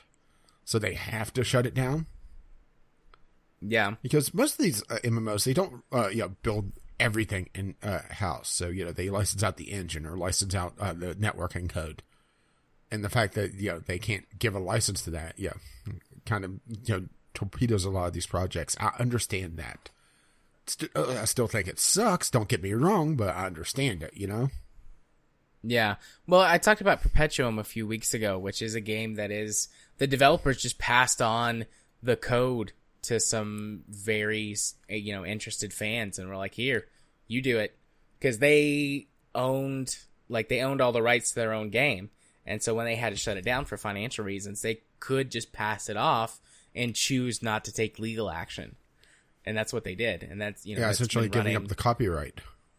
Yeah, and that's been running for a couple of years at this point. And I mean, anybody can get access to the code and start their own server. Like I mentioned, there's the official one, or the official fan server. The pseudo official. Yeah, as close to official as it can officially be. One, but if I wanted to, I could start up my own private Perpetuum server. Lowercase O official. Yeah, but yeah, I mean, I in some ways I really like this story. It's like, wow, a group of very passionate people who wanted to protect their game from legal action and stuff kept this huge secret for years on the internet. But on the other hand, like, there's some shitty gatekeeping, and there's potentially, like, they've got a lot of people's private information, but and sure, it's the internet, everybody's identity's been stolen at least once, yada yada, blah blah blah. But it's like, I don't want to make it easier for someone if the data falls into the wrong hands and it has stuff in it that it, shouldn't. So, there's stuff in this that's like, oh, that's neat, and stuff in this that's like, that's really shitty. And I'm just looking through the comments on Reddit, and there's people attacking the guy for leaking it, saying that he's kind of shitty for leaking it. But at the same time, he does make a good point that, it's a secret that the fact that they've gatekept this, gatekeeped, whatever the proper past tense is, for so long, and have made essentially a closed pool of players that it's not as fun as a wide open MMO. And I definitely see that. And I can see why people are also pissed at them for, basically going to get this server shut down. I'll be shocked if they don't issue a cease and desist. Yeah. Yeah, I'll be really surprised if that doesn't happen sooner rather than later. Maybe. Yeah, because this only probably before this episode even goes live. Yeah, this broke within the last day. So I don't know if, there's been an update to this or not. But the fact that, I can see why people would be pissed about losing their server. But at the same time, the fact that they had the mods of the subreddit gaslighting people. I mean, we get enough gaslighting in politics. We don't need it in our video games as well. Even though, gotta be fair, that the major publishers do kind of pull that one on us as well. So, yeah. Well, we don't need more. How about that? Yeah. Agreed. We definitely don't need more of it. But does that move us on to our kind of general topic? That it's kind of related to this. Just something that kind of is like, right? Yeah. Sort of, we got to talking a little bit about this, and, essentially, well, why aren't there more superhero games? What is it about them that makes them not successful or whatever? Well, not to say that they're not successful. I mean, I think that's a little bit unfair. Why are they not more popular? Because, we do have superhero games out there. We have DC Online still. But that's more popular on consoles than PC, as far as I could tell. But it's still chugging along. There's Champions Online, but that never had the popularity. It's kind of a secondary thing. Probably the most popular, successful superhero games in recent memories are the Lego ones. Lego Marvel and Lego, DC. Yeah, which, the Lego games are their own, little playground. I would say Marvel, the ARPG. Marvel Heroes. Marvel Heroes, yeah. I would say that was pretty popular for a while until they got that got axed. And I think that was due to licensing. I'm not sure. There's Marvel Puzzle Quest, which is a mobile title, which is Puzzle Quest, but Marvel themed. That's pretty good. Actually, I didn't check that. There's the new Iron Man VR game. Yeah, Disney coming. cut the license for it. For Marvel Heroes. That's why it shut down. There's the new Iron Man VR game that's coming. What else is there that's superhero? I mean, Batman. I mean, if we open it up, games. I mean, we have Deadpool from a while back. Yeah. Which was... They got re-released or remastered or whatever it was they did with it. But I would say that the reason why we don't get a lot of hero games, one is just licensing. Because licensing costs for these are just absurdly expensive. Because, it's multi-billion-dollar properties, right? Yeah. Especially if you go to something like Especially Spider-Man. now. I mean, we do have the recent Spider-Man game. But that's not really telling the story of the cinematic Spider-Man. It's like its own little side story, right? Yeah. I forgot about the Spider-Man game because it was a PlayStation. I did too. It's a PlayStation exclusive. Yeah. But okay, so there's a new Marvel Ultimate Alliance game coming out this year. Okay, so there is some out there, but there's one thing in common with all of these. Licensing. We don't see any kind of create your own hero games. It's something like Infamous. Remember that? Yeah. Or and there was. Now I'm blanking on the other one that was kind of. It was released at the same time. Oh, damn it! I think I know which one you're talking about. I think because you can transform into a monster or something, and you had like a symbiote or something. Yeah, it was on the PlayStation 2. It's gonna bug me if I don't find it, so I'm gonna have to try to find it. Well, you can look for that while I talk for a second. I think licensing definitely an issue for a lot of third-party developers. But I mean, Marvel Studios, for example, has got all the money and is owned by Disney. Yeah, Prototype. And is owned by Disney, who has all of the fucking money. So licensing from that perspective, like if the game were to be successful, wouldn't be as much of an issue between the two of them. I think one problem that video game movies had, or not video game movies, superhero video games had, although that's kind of like a Freudian slip for the point I'm about to make, but was that a lot of times they were just made, like in recent memory, a lot of them were made as just video game tie-in movies. Because the Marvel first wave movies, Thor, Captain America, Iron Man 2, I guess Iron Man 2's, no, yeah, that's in the first wave. Iron Man 2 and, there's one more, Captain America, he had one.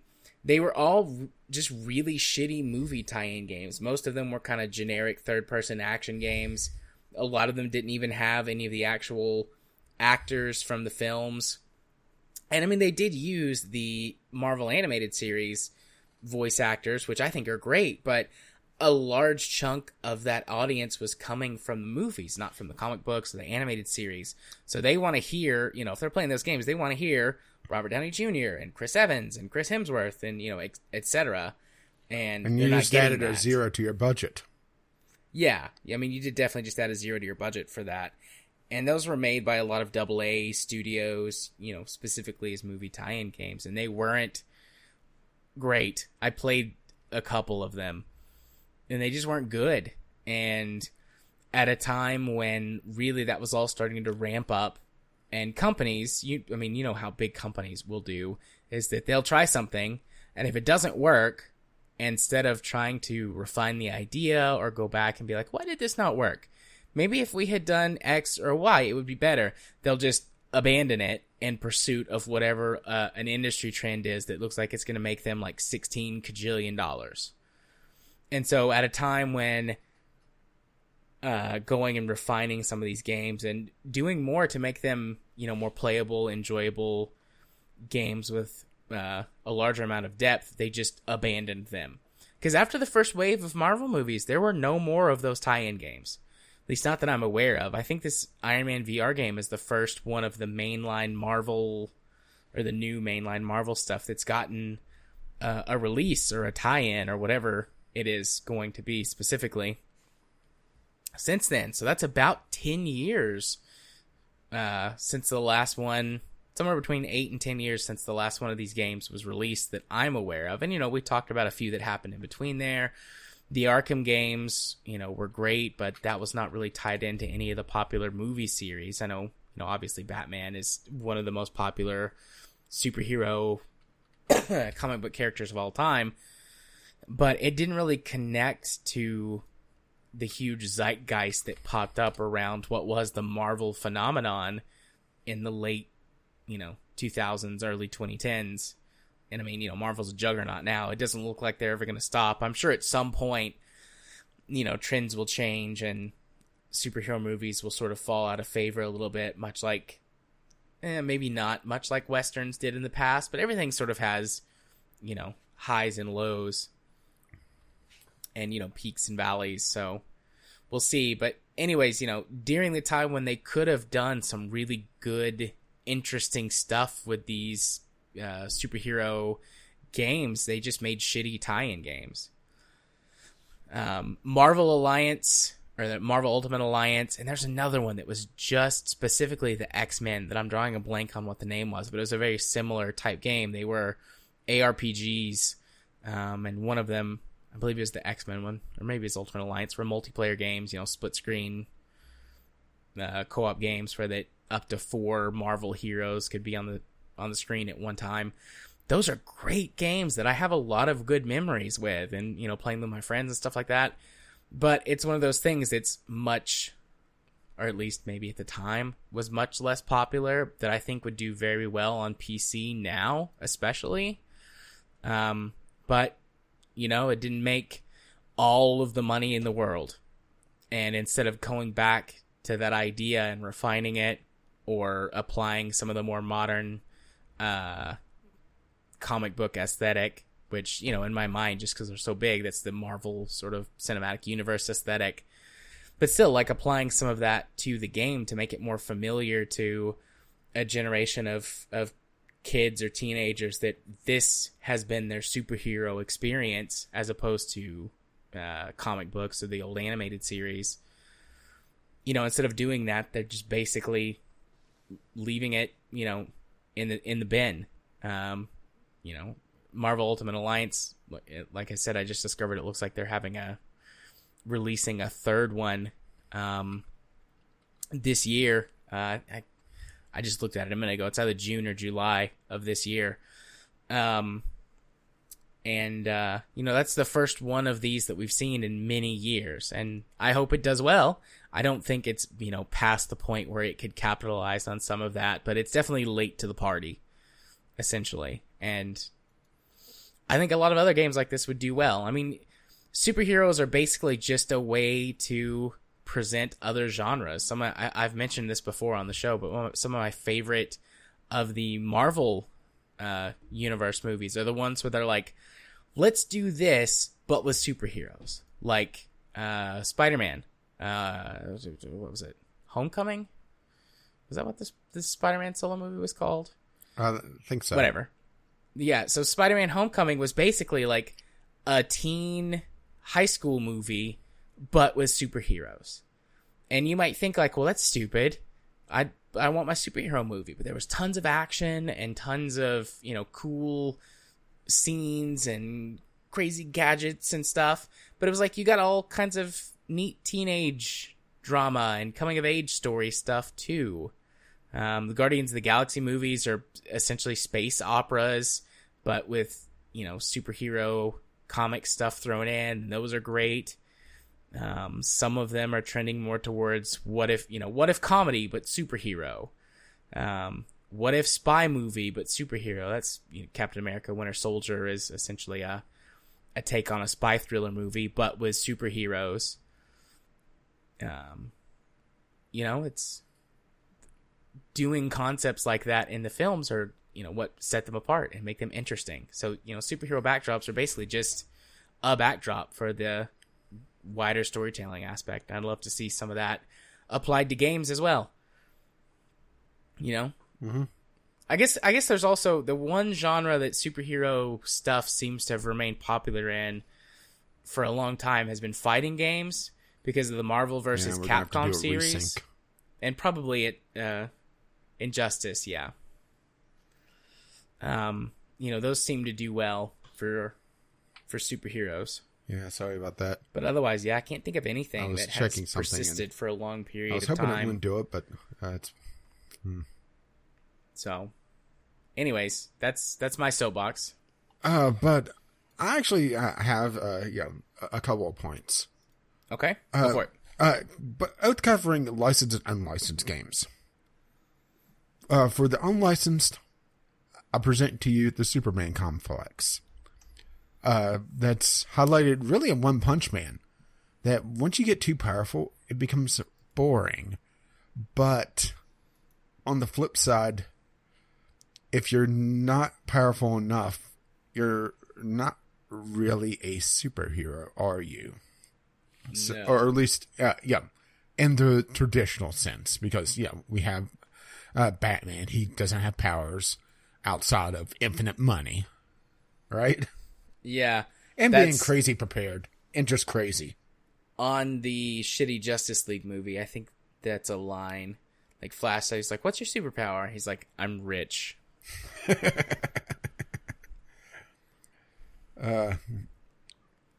I like on... it was... Now, I can't think of the animated version of it, but... Or the name of it, but it was one of the animated DC movies. Which DC does a lot better animated. The Flash was bugging Batman, wanting to know what his power is, and he just smirks at him. He's like, "Are you just some guy in a suit?"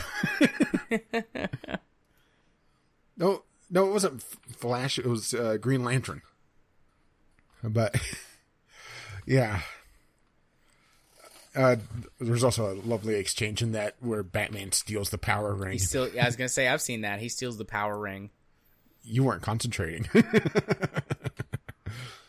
But I think it's very tough to get that balance right. And if you become if you introduce too much power, you make the game essentially just boring, just to bash them up. Not saying that can't be fun, but usually you have to build around that. And a lot of developers don't want to build that, Yeah. So you have that issue. And also, if you go into it and say, well, this guy's really powerful, but that's not fun either. You're just like, well, why am I getting this shitty version of him, right? Yeah. So there's that issue. But I think the bigger point is, especially for the licensed stuff, mobile. Mobile has a lot lower barrier to entry, a lot cheaper budget. It doesn't have to sell a bunch of copies because it could be a free-to-play piece of shit that's paid through loot boxes and microtransactions. So I think that's where everything has gone. While we're not getting the superhero games anymore, is because it's a safer bet to make a match 3 game that has, a Spider-Man skin on it. And I'm just reaching here. I'm not sure there actually is one or not. That sells a bunch of power-ups and a bunch of time skips rather than making, more than one Spider-Man game in the last decade. Or I should say, a good Spider-Man game. And not doing a movie tie-in at all with it, Yeah. I mean, Marvel Puzzle Quest is basically that, but good. It doesn't really do the time skips, but it does sell, loot boxes or card packs or whatever, because that's how you level up the heroes to get their new abilities and stuff, is collect 20 of the Iron Man whatever to get it's a gacha game. Yeah. Or gacha. Yeah, I think that's where everything has gone, and the executives, see that as the safer bet because, a AAA game is not cheap to make. And not many superheroes really fit into the AA space. I mentioned Deadpool before. Deadpool's like the oddball that really makes sense to put in a not very polished but still decent game. Because Deadpool is just weird. And they can just do crazy stuff with it. So you have that space, but because all the heroes are so larger than life, it doesn't make sense to spend the money on it because, they screwed up the initial offering, like you said. So I think that's just, it's kind of a combination of they don't want to bother trying to balance the game right. And also, you're not really getting the market value if you're making your own superhero as well. Maybe that's part of the reason why DC Online is kind of struggled on PC is that, there's only a few of the big heroes that are in it, but they're kind of just mentor NPCs and you never really interacted with them that much. At least as far as I can recall, I played it a bit, but never really progressed that far. Well, I should say heroes and villains in that one because you can be a villain and you can be mentored by, I think it was the Joker as a mentor in that, which, seems like a terrible idea, doesn't it? Yes, it does. Unless you make them laugh. But don't outlaugh them. Yeah, I've never played DC Online. If I recall correctly, it was decent enough, but it wasn't very good. Which is also kind of the flip side of this, is that it requires a very dedicated design philosophy to make superheroes. Because superheroes could be, pretty much anything. Right. Kind of like what you were talking about with the movie genres. You could have a superhero that, goes as fast as the speed of light. Well, how do you balance around that in the game, right? Yeah. So maybe it's just a problem of superheroes don't really translate very well to video games. Maybe. I don't think so. Or I don't think that's it. I think that there would be problems with doing certain things for sure, but there would be other genres which would work fine.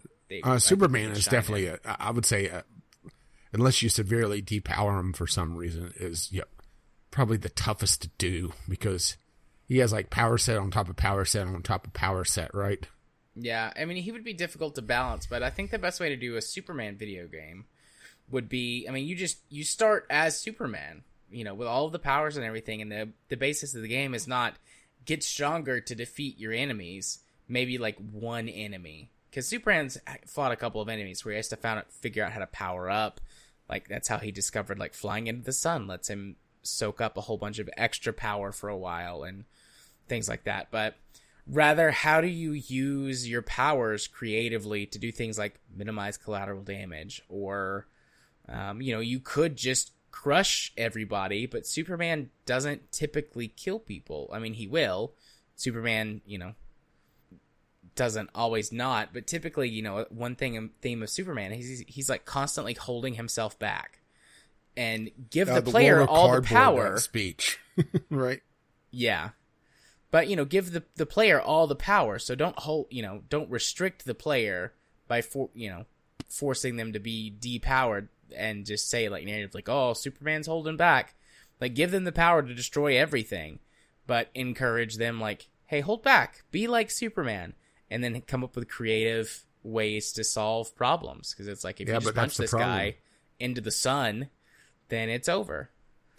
And allow players the freedom to do that. How do you incentivize that?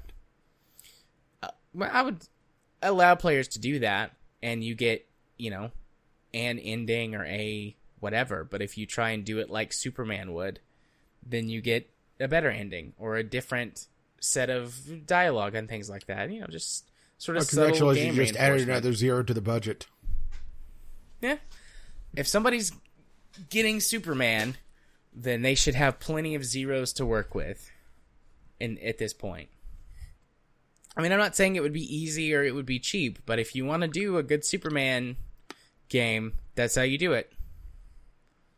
Or at least one way to do it. I'm sure there's other ways to do it, but Kryptonite Fog in VR? that sounds boring. Well, as long as you make him fly through a bunch of rings, right? Yep. Now you're getting what I'm talking about, right? Gotta fly through those rings. Well, I mean, that I wasn't wrong when I said that sounds boring. No, just terrible. Terribly boring. All right. Next topic. Yeah, I believe so. Sweet. So the next news topic for the night, new console announcements from Sony and Microsoft. We're kind of combining two here, which is that both Sony and Microsoft have announced consoles. Sony is still keeping it. Yeah, they're keeping it a little close to the chest, but they basically have said a few things about the PlayStation 5. Well, they haven't officially called it a PlayStation 5, but out of all the console manufacturers, they're the ones that are able to count. Yeah.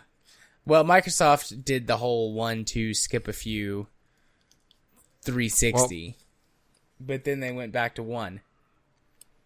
Yeah, they're trying again, so maybe we'll get 2 next time. But so Sony's discussing what will most likely be called the PS5, and then Microsoft was confirming some stuff about the Xbox One S. Yeah, Xbox One S all digital edition. Also, from now on, being known as the Xbox SAD. I'm already seeing people talking about that all over the place. Yeah. Whoever runs the naming division for Xbox just needs to get fired at this point. All right. But they did Xbox One X, which spells Xbox. Like, that's a terrible, like, pun sort of thing, but I like it. Yeah, but the thing is, if you throw enough things at the wall, eventually something sticks. Right. So, they had the X-Bone. They've had the inability to count. and now they're just sad. Do you think this is a cry for help? Maybe. Phil Spencer's really like, please get me out of here. But they did confirm that the Xbox One S is going to be, for sure, all digital. It's going to be $50 less than I was standard. expecting that to be a little bit less than that.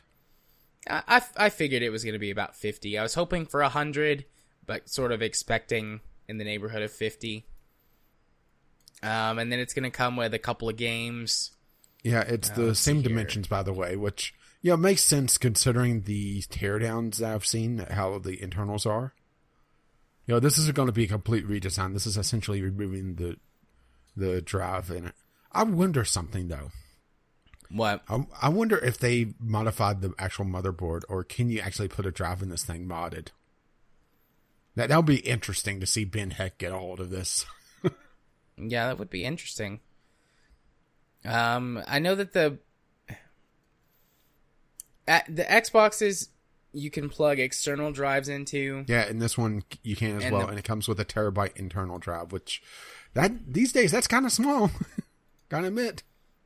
Yeah, I mean, 1 terabyte is honestly pretty standard for a lot of stuff that I see. Sort of, I hesitate to use the term regular people, but like people who don't build their own machines or don't need custom applications, like all the normies.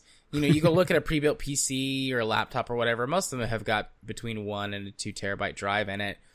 Like for your average user, that is more than enough space. And even with the all digital lineup, I mean, the original Xbox One had a 500 gig hard drive in it, and I never filled it up. And there was a point in time when I was, while I had it, that I was primarily a console gamer versus a PC gamer. and I never filled it up, and I've been all digital for a long time. I was all digital on the Xbox 360 towards the end of its life cycle when they had a lot more games on the, their digital marketplace. So between 1 terabyte and the ability to use external drives, I'd say your average user will be okay. Your average console peasant will be okay. Mm-hmm. It's not like they need stuff for 1,000 Steam games or more. Well, at least they have the ability to plug in an external drive. I'm actually a little shocked that they don't have it. Now, I realize this requires massive remolding.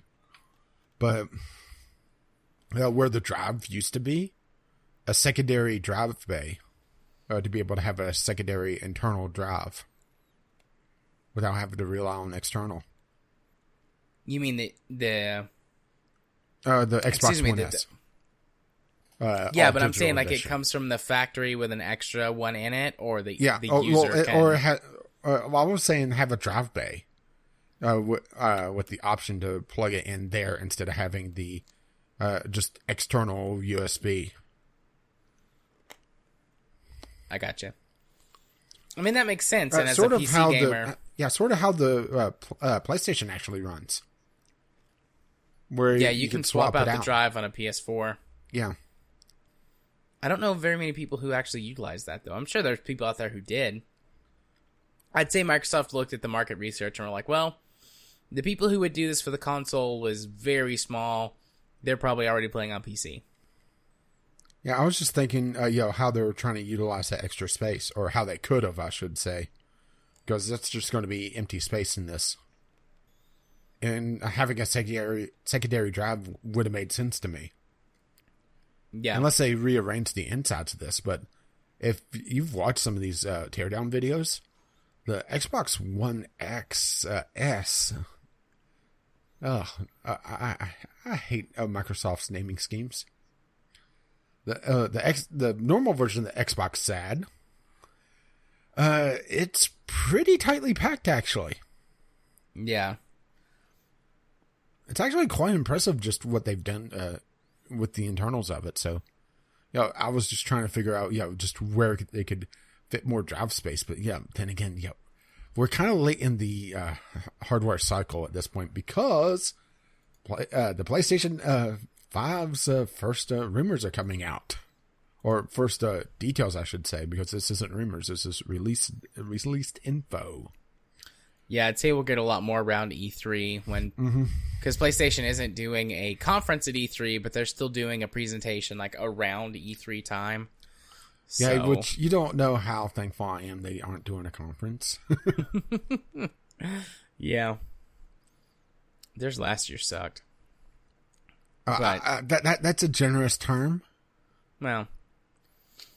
But anyways, so they... Oh, sorry. I'm sorry. It's just the fact that they changed venues in the middle of it. Yeah, that was too much. That infuriated me. It did a lot of people. Especially people who were there.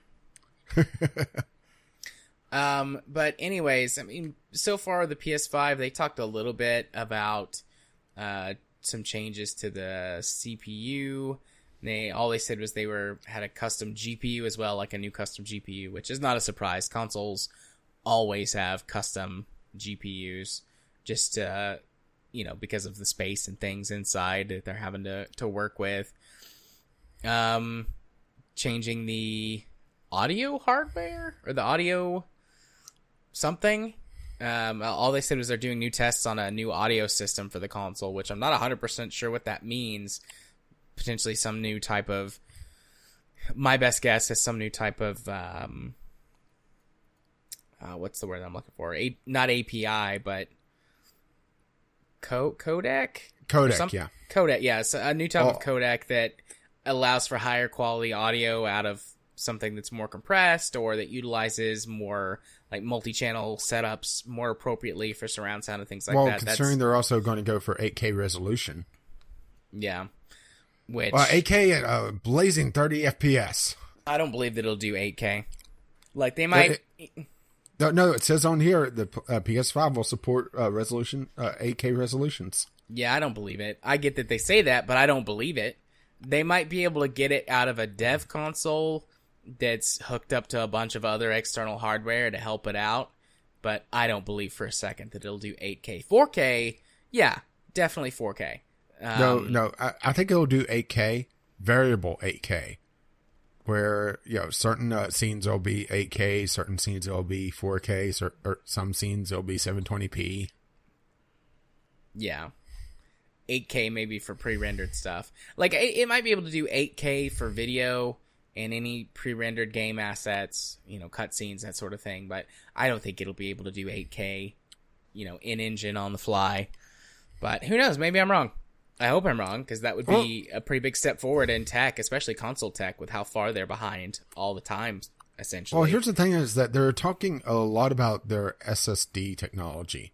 Which I thought was hilarious when we brought this up, because it's like, SSDs have been around for a decade, and yeah, they used to be really expensive, but, I mean, everybody I know has got at least one SSD in their machine. I've got two, and then I've got one on my laptop, and I've got two external drives that have SSDs in them. Like, they're all over the place now. It's not that big of a deal, but they're like, yes, check out our SSD. Well, you could put an SSD in the PS4, actually. Oh, sorry, go ahead. No, that was it. You could put an SSD in the PS4 with the removable, change out the drive. Well, it looks like they're focusing a lot more on trying to get as much bandwidth out of the memory as possible, which, is interesting because it's going to require or allow for a lot more texture streaming, a lot more streaming off of possibly pre-computed stuff. So essentially pre-rendered, maybe. Yeah, or somewhere sort of in between, which would be good. I mean, are we going back to the PS1 era where all the good-looking games were just little sprites with on pre-rendered backgrounds? Maybe so. That would be interesting. I mean, everything's basically a circle, right? So history repeats and all that jazz. But I mean, that does make sense that they would be shooting for that because, sort of in this weird area where consoles exist, it's like, well, we need powerful hardware to do the stuff we want to do, like as powerful as we can cram into these little boxes. But then you have heat concerns and things like that. You can only scale something up so much between heat and size. So, they like get for what you're getting, like, the money that's spent on them and things like that. Like, you're getting something that's comparatively powerful to the money that's being spent on it. And then you slow all that down with a 52 or a 5400 RPM hard drive. And it's like, well, that never made sense to me. No. But I mean, it was all cost cutting. But SSDs are, down in the price per gigabyte range. I mean, here's the comparison that they were using is Marvel's Spider-Man. Fast traveling between two different spots, 15 seconds on the PS4 Pro versus 0.8 on their dev kit. With this SSD technology going on. Supposedly it's supposed to be a lot higher bandwidth than what PC SSDs are capable of. I guess it's going to be a wait and see, huh? Yeah, that could be something that I wouldn't be too surprised about, actually, just because that whole proprietary technology and having everything basically hardwired together, you don't have as many transfer points. I mean, you can get blazing fast speed with an actual M.2 SSD. Yeah, that's what I'm thinking this is going to be comparable to. But I mean, even an SSD over SATA, you can still get in the neighborhood of like 600 megabytes a second in transfer speed, or in read-write speed, which is miles ahead. The potentially 90 to 100 you could get from a ridiculously fast hard drive. Something like the Western Digital Black or the Raptor territory. Yeah, what do you think this is going to mean for console ports, though, coming up? Is it going to mean that we're going to see a lot more of, games like Rage, where, you just have horrendous texture streaming problems if you're not running it off of a very high-end SSD? And even then, may have issues. Maybe. This is a concern to me. But then again, we also have the thing where, we don't know what Microsoft has up their sleeve yet. So if Yeah, they go and for also- a more traditional hard drive, then it won't be as big a problem.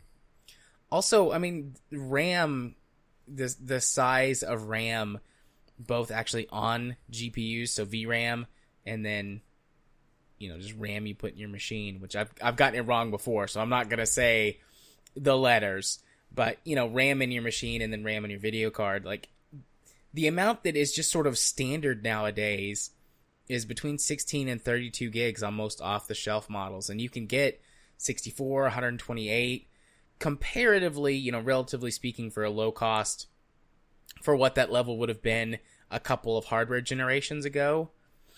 They might just say, you know what, we'll just load the whole thing into RAM and just stream it off of that. Basically make like a big scratch disk out of it. Mm-hmm. Yeah, and that would solve it's your probably problem the way right it there. would go. Well, until you get install sizes are too big for most RAM these days, because that's the other problem is the just compression in general. Yeah, it's going to be interesting this console generation. Just what happens since PlayStation seems to be embracing a lot of streaming technology from hard disk. They haven't confirmed that there's still going to be disk drives. I'll be shocked if we don't see something like the Xbox SAD on the PlayStation side of things. All digital console by the end of the PlayStation 5 lifespan. Because it seems like they're focusing on this instead of doing another version of the PlayStation 4 Pro, which is probably the right move. Yeah, I mean, it's about time, honestly, to... Yeah, I had a friend that was, talking about, maybe picking up a console, and I said that I expect information either this year or next. This was before, rumblings about the PlayStation 5 was coming out. With a release of either late 2019 or mid 2020 to get before the Christmas rush 2020. Yeah. Well, I should say, sorry, I got my years backwards. Mid to late 2020 or early 2021. Ugh. So, I'm about on pace, right? Yeah, I mean, I doubt we'll see a release this year. I suppose anything is possible, depending on how closely they've been playing this to the chest, but I don't think we'll see a release this year. No, I think probably we're next year. Yeah. I would say next year's the safe bet. 2021 seems a little too far out, and then 2019 seems a little too early. Yeah. I said info either this year or late this year with release next year or at worst 2021. But this was before any rumblings about the Xbox SAD or the PlayStation 5. So, I would say I'm probably on pace for the PlayStation 5 on my early window, and probably the Xbox. Hang on, let me get a random number generator. The Xbox 6. Oh wait, we need to up that to. Let's go 1,000. 1 to 1,000. The Xbox 632. There we go. Thank you, Google. Yep, that makes sense. I'd say we'll hear a random number gen in Google search. It gives you a random number generator. Nice. I didn't know that. I didn't either.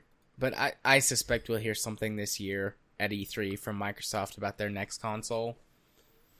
Although they had a pretty big jump with the Xbox One X, which I still prefer Scorpio. I thought that was cooler. But they had a pretty big jump when they went to that. I was surprised that they were saying, no, this is just another version of the Xbox One, but it's so much stronger than the Xbox One or the S that it feels like it should be a different generation console. And let's see, it'll be Sky Blue, because I just went random color picker. Wasn't Sky Blue a console project before, though? That sounds familiar for something. I don't know, I'm sure if you type like Project Sky Blue into Google, you're not going to get helpful results. At least with that attitude. I'm going to go ask Bing, because this is Microsoft that I'm thinking of. Project Sky Blue. Yep. Very unhelpful. Although, to be fair, I'm not sure this would be helpful or come up with anything on Google either. Not really. I added video games. The Blue Sky Project. What is that? Building individuals and teams from the inside out. Ew. I was gonna say that sounds icky. Wait, this is just generic marketing speak. It's 3 paragraphs and it doesn't say what the hell it is. Leaders must either invest a responsible amount of time ascending to fears and feelings, or and it's bright colors for the first half, and then like 4-point font gray on white background for the last half, or squander an unreasonable amount of time trying to manage ineffective and unproductive behavior. And shitty web design. Don't forget that. Shitty web design. Well, this is just pure pornography that I found on the second page of Bing search results. Well, once again, it is based off your search history. Just pure pornography. Sky Blue Search, xnxx.com, and that's porn. Naked and sexy couple fucking under the blue sky from X videos. Oh, there's something called Blue Sky Studios. Category video game. Blue Sky Studios. What is this? Is this porn? No. Well, everything is porn on the internet. Oh, God. Blue Sky Studios made a whole bunch of Ice Age tie-in games. Where's Quick, the porn? go back to the porn. It's less filthy. Oh, here we go. Sky Blue porn videos on Pornhub.com. Open link. And save for later. Yes, pure pornography. Oh, look, there's some video game porn on here. On this page. Cool. Bring it back to games. Back to gaming. Absolutely. Speaking of going back to gaming. Yeah? Sorta. Sort of. This popped up on one of the gaming subreddits, and I thought it was amusing. YouTube to create interactive narratives, which technically could be games. So I'll allow it. Yeah.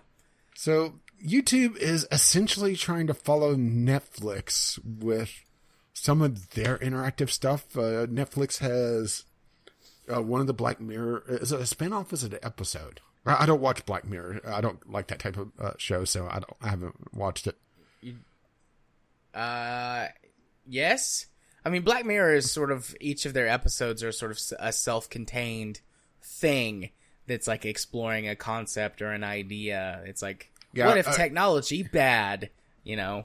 Yeah, it seems like all of them are just, pseudo horror or something like that. And I'm not a horror guy, so. But they've also explored it with a stripped down version of the Minecraft story. Yep. Or Minecraft story mode. They have now Bear Grylls on there. Essentially people trying to kill him. But to be fair, Bear Grylls tries to kill himself all the time. Better drink his own piss. Well, it has been 15 minutes. It has been. I didn't like Bear Grylls. I preferred Survivor Man. Less drown. Yeah, I actually preferred Survivor Man as well, because Bear Grylls had a camera crew out with him, and Survivor Man just had some cameras and a tripod. Yeah, and also, even before you knew for sure it was set up, there was way too many coincidences on Man vs. Wild, Yeah. And he took way too many risks. Yeah. But anyway, we're off base, which is really surprising. YouTube, of course. The title of this was on PC Games In. That's where I saw it. YouTube follows Netflix into the interactive video business. It's kind of funny they do this now after they killed just a slew of interactive videos when they deleted annotations, huh? Yeah, which I didn't think of before you brought it up, because I wasn't all that interested in this topic, honestly. And then you're like, oh, they did that. And I was like, oh, that's a good point. They did. Because I did watch some of those, I toyed around with them, and I was actually thinking about making one at one point. I wasn't sure exactly what project I wanted to tackle, but then they announced, there was rumors of annotations going away, and I thought, well, so much for that idea. And so I, never got off the ground. Right. But there was so many projects that they killed with that just, they just ruined. There was interactive games of Who Wants to Be a Millionaire. People doing, just complete from scratch versions of it.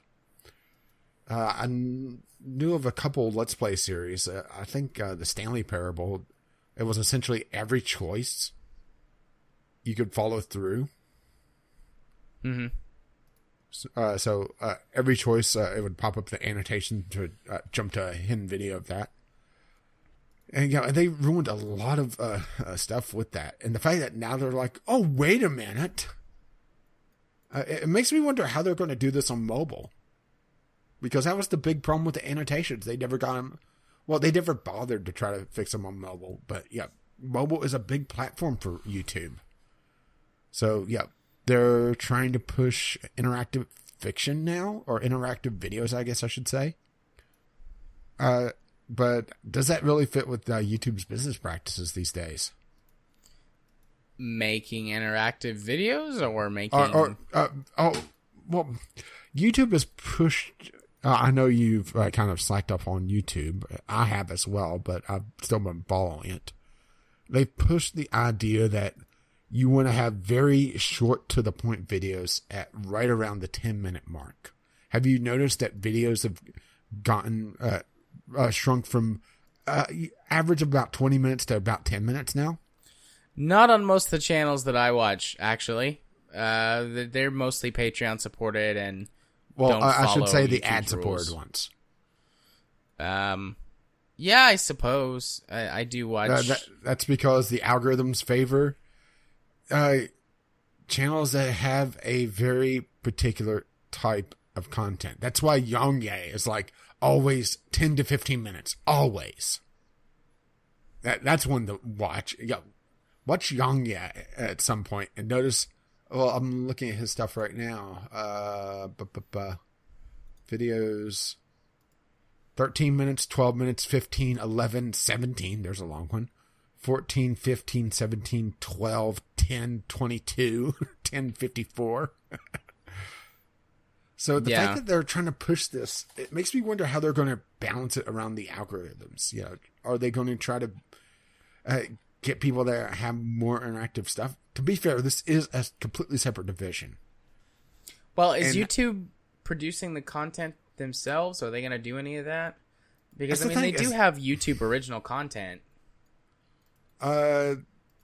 They haven't said. That's the thing. Is this going to be something that they're releasing as a tool? And if so, we could see a resurgence of the interactive channels once again, which would tie back into gaming content. Which actually interests me a lot more than what YouTube does with stuff. I can't even think of anything YouTube original I've watched that isn't a creator that's done it. Let's see. Yeah, YouTube has been scaling back its original scripted shows, but hasn't entirely given up on making their own content. It's set to announce a bunch of new shows next month, although it seems unlikely that the new interactive unit will feature as part of that showcase. So they've scaled back their original content as well. That doesn't bode well for that, huh? Yeah, I don't think so. That makes me think this is going to be a tool. That would be interesting. I'd like that if it was a tool. Now let's see how YouTube fucks it up. Or what they break, or what else they break when they release it. Because that's the other thing, is that when YouTube fixes something, they either break it or make something worse. Like the Creator Studio. Oh, I hate the Creator Studio, or the new one. I pretty much have to use Chrome with it now. It actually just hangs there on Firefox. It has like I would say a 10 or 15 second loading time for me. And I'm not sure if it's just my computer being old or if they're just purposely breaking Firefox. I would hope that they weren't purposely breaking Firefox, but I wouldn't put it past them. Yeah, it's not like YouTube are a bunch of dicks or anything. Yeah. assholes. But also, if this becomes a tool, I wouldn't trust them to support it for long enough to really want to produce anything for it. Because that's the other thing is that, people have been caught out with YouTube before. Just look at Google Plus, right? Yeah. The 5 people that actually that did content for it. Good old Google Plus. I think that's the first time anybody's used the term Google Plus in good without a negative in that. I did kind of like Google Plus more than like Facebook and stuff, just for the way it displayed content to you. But I mean, nobody used it, so it was like, I guess I won't use it either. Yeah. Yeah, a real chicken and egg problem where, how do you get people to join in whenever nobody wants to leave Facebook because all their friends are on Facebook? Yeah. Sharing semi-racist content, or at least that's my Facebook feed. Well, what you do is you spend a bunch of money buying Facebook exclusive content and put it on your service. That's not going to work because Facebook just copies content from other places anyway and puts it back on there. It's very true. This would be more difficult to do with Facebook than it is with Steam. You see what I did there? I can't tell you how many times I've seen something on Facebook like 2 or 3 days after I've seen it on Reddit. Oh, yeah, that happens all the time. And everybody's talking about how this is an amazing new thing. I'm thinking, I saw this last week. Yeah, that happens all the time. Katie or someone at work would be like, oh, check out this thing. And I'm like, I saw that on Reddit last week or a couple of days ago. They're like, shut up. Pretend it's the first time you've seen it and then it's amazing. It's like, it's not on both counts. But, alrighty. Much like this concept for YouTube. It's not something, it's something that we've seen before and it's not amazing. It wasn't amazing before and it's not amazing now. Huh? Indeed.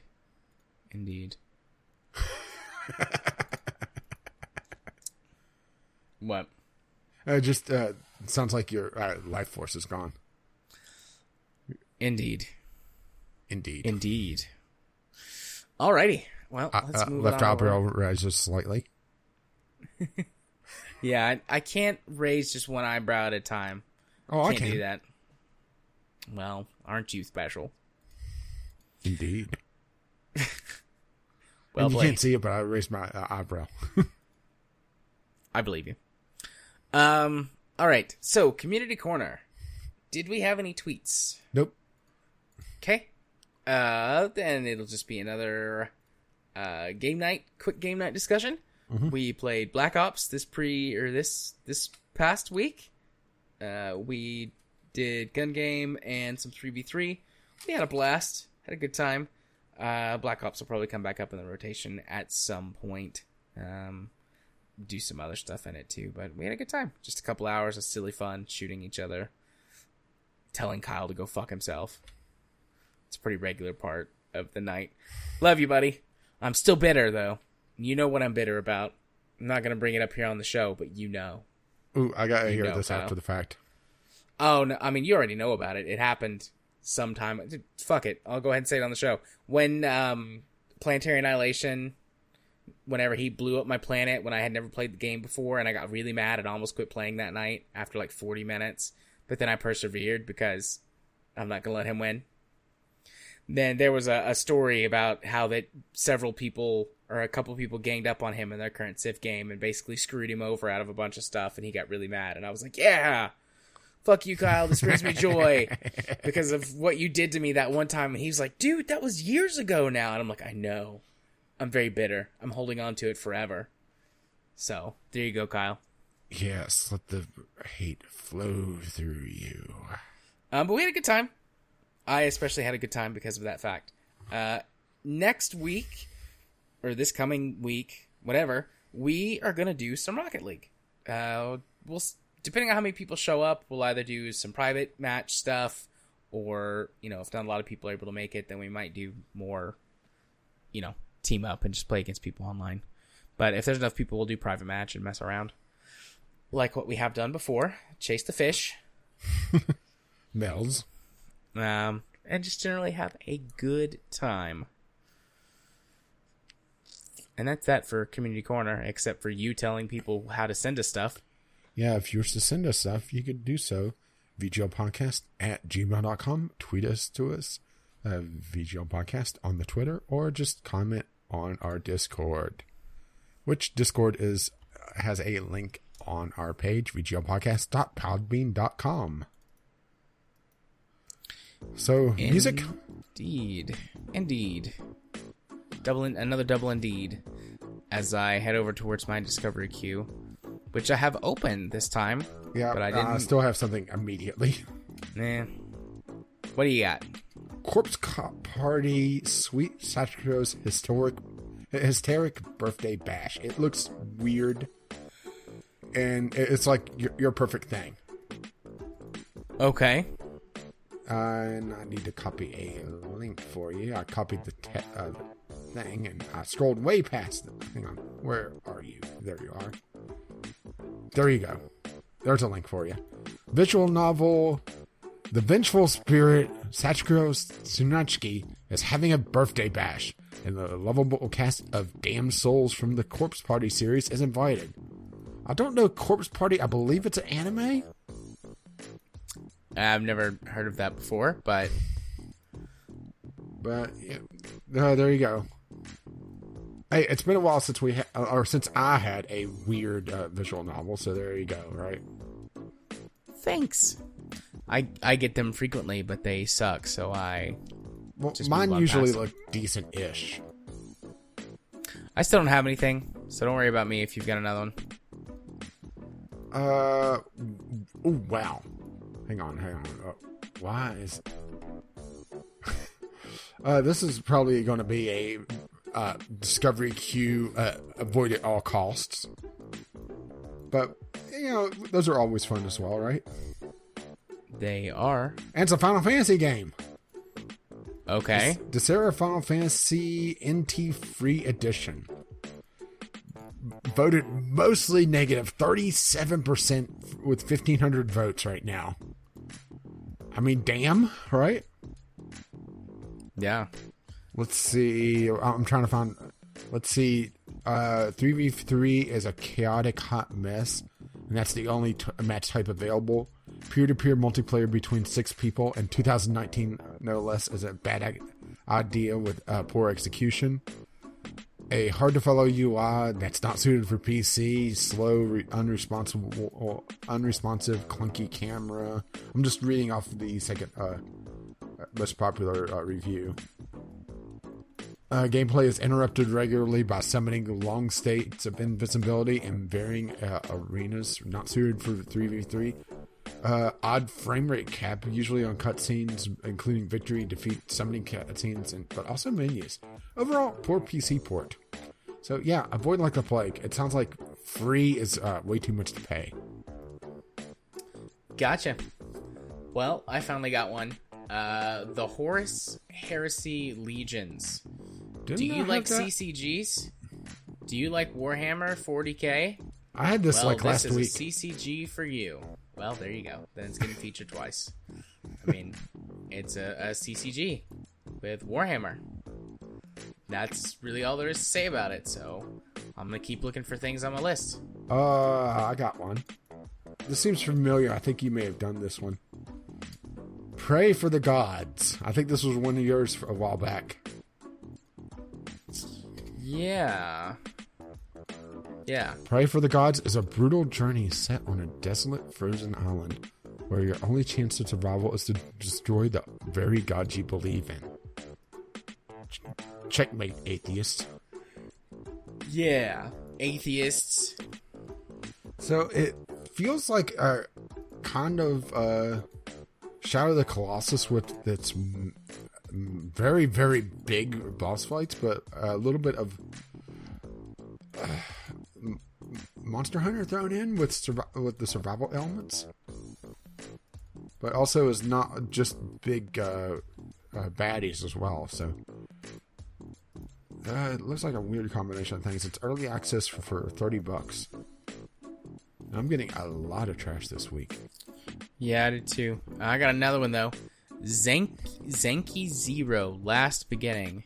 Oh dear God, which one that's done MS Paint? No. Explore ruins, dungeons, and islands in this post-apocalyptic world through the POV of 8 protagonists as they fight for survival and search for meaning in the never-ending cycles of life and death. This looks like a combination visual novel and turn-based RPG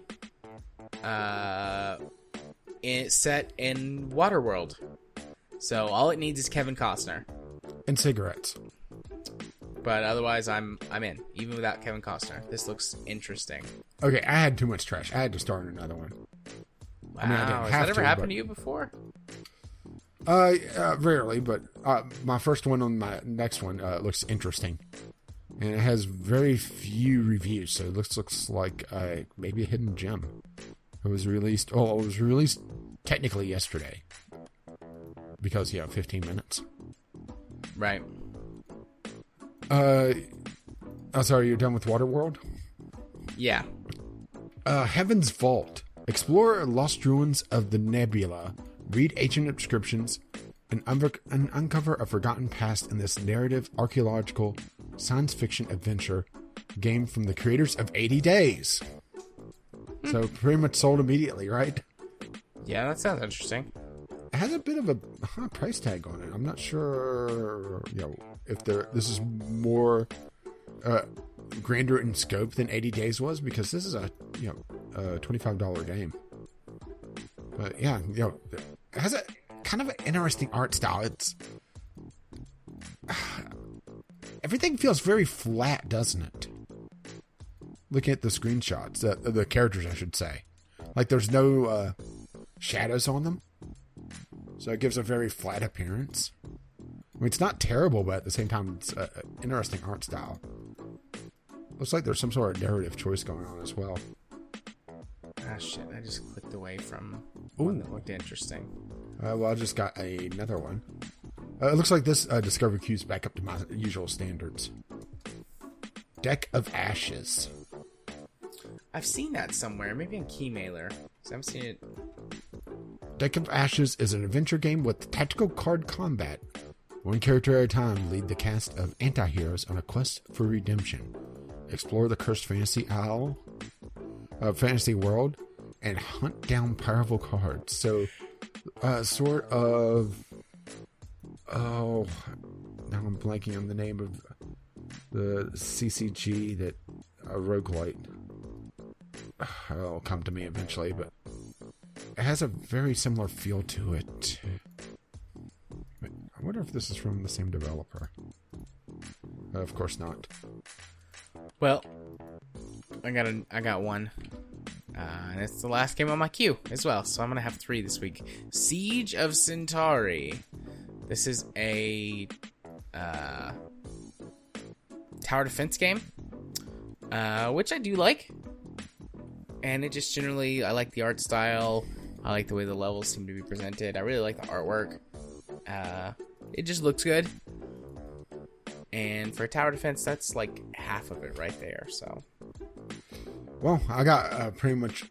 Once I get to it, probably a sale game for me though, to be perfectly honest, because I'm like 2 behind now. Yakuza Kiwami 2, a remake of Yakuza 2 for the PlayStation 2. So, yeah, I mean, the Yakuza series has really grown on me as I've been playing it, or the Yakuza 0. It's wacky fun, but still has a very interesting storyline that doesn't feel like it's ripped from a Saints Row game, or a later Saints Row game, I should say. I would say it's definitely worth a pickup. But I would say start with Yakuza 0. It's a good entry point to the series because it's a prequel to everything. But the Kiwami is essentially just remaster of whatever the rest of the title is. So this is a remaster of the second game, and what was the second game in the storyline. Now it's the third. So there you go. I'm glad to see that they're continuing to support PC. Yeah, I do want to get into the Yakuza series eventually on PC. I mean, I've been interested for a while. I would say watch you're out for positive Yakuza on them. 0 going on sale. Probably during the summer sale, pick it up. Okay. I'm just going through my secondary queue now. I'm halfway through it, so I'm going to have a lot of links on mine. Zankini 0 Last Beginning. And I didn't copy the link. I copied the... Oh, that's the one that I put up a minute ago. Waterworld. Oh, all right. I didn't catch the name, so okay, I'll take that off my list. Let's see. Oh, what in the hell is this? This may be of interest to you. And it has a free demo going on for the next 6 days. Okay. Free-to-play MMO with tactical combat, Conqueror's Blade. It looks like kind of Mount and Blade-ish, only on a more green scale with the armies. It's interesting looking. It has mixed reviews. Oh, they're talking about loot boxes. Oh, that's not good. Yeah, definitely not good. It almost feels a little For Honor-ish as well. Maybe it's just the scale of it, you know? Yeah, potentially. Let's see, that looks trash. Hello. About another one. Pathway. Pathway is an adventure into the strange unknown. Adventure into the Strange Unknown with Pathway, a strategy RPG set in the 1930s Great Desert Wilderness. So, roguelite-ish?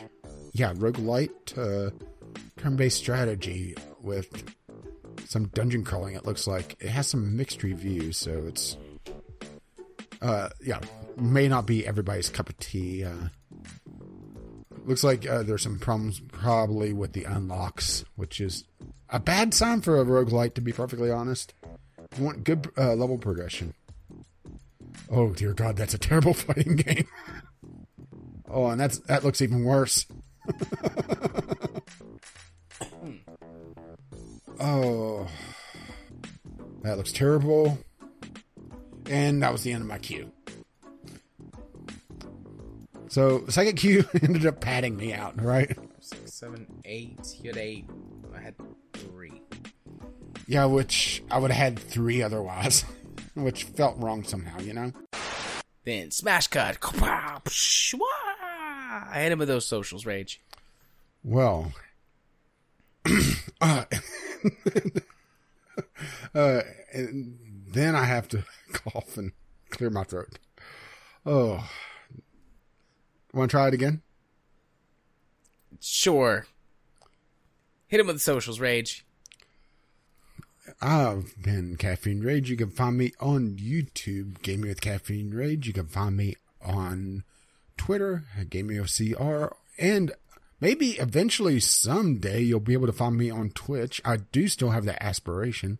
Twitch.tv, caffeine_rage. And you've been... Gaming Psychologist. And if you want to find my stuff, you can do so on the YouTubes by searching for Gaming Psychologist. You can follow me on Twitter at JMA4707, or be my friend on Steam by sending a friend request to jarthur4707. And if you wish to let them know exactly what episode of the podcast you're coming from, the password for this week is interruption. Interruption. Nice. It seemed fitting because, we had a couple interruptions. And also, speaking of fitting, once again, if you wish to contact the podcast, you can do so at vglpodcast@gmail.com with your letters, voicemails, gaming-related topics, or just tweet them to us, VGLPodcast, on the Twitter. If you wish to join the legions of our lovely, lovely patrons, you can do so at patreon.com/VGLPodcast, who have paid for our Podbean account, vglpodcast.podbean.com, which hosts the RSS feed, our show notes, links to all our media, but you can also find us on iTunes, Google Play, and your podcatcher of choice if RSS feeds scare you. Our intro and outro music is On the Ground by Kevin McLeod, and our Discovery Cube music is Doobly Doo by the same artist. His work can be found at Incompetech.com, and as always, as his lovely music starts to roll across my voice, bye-bye now. See you next time.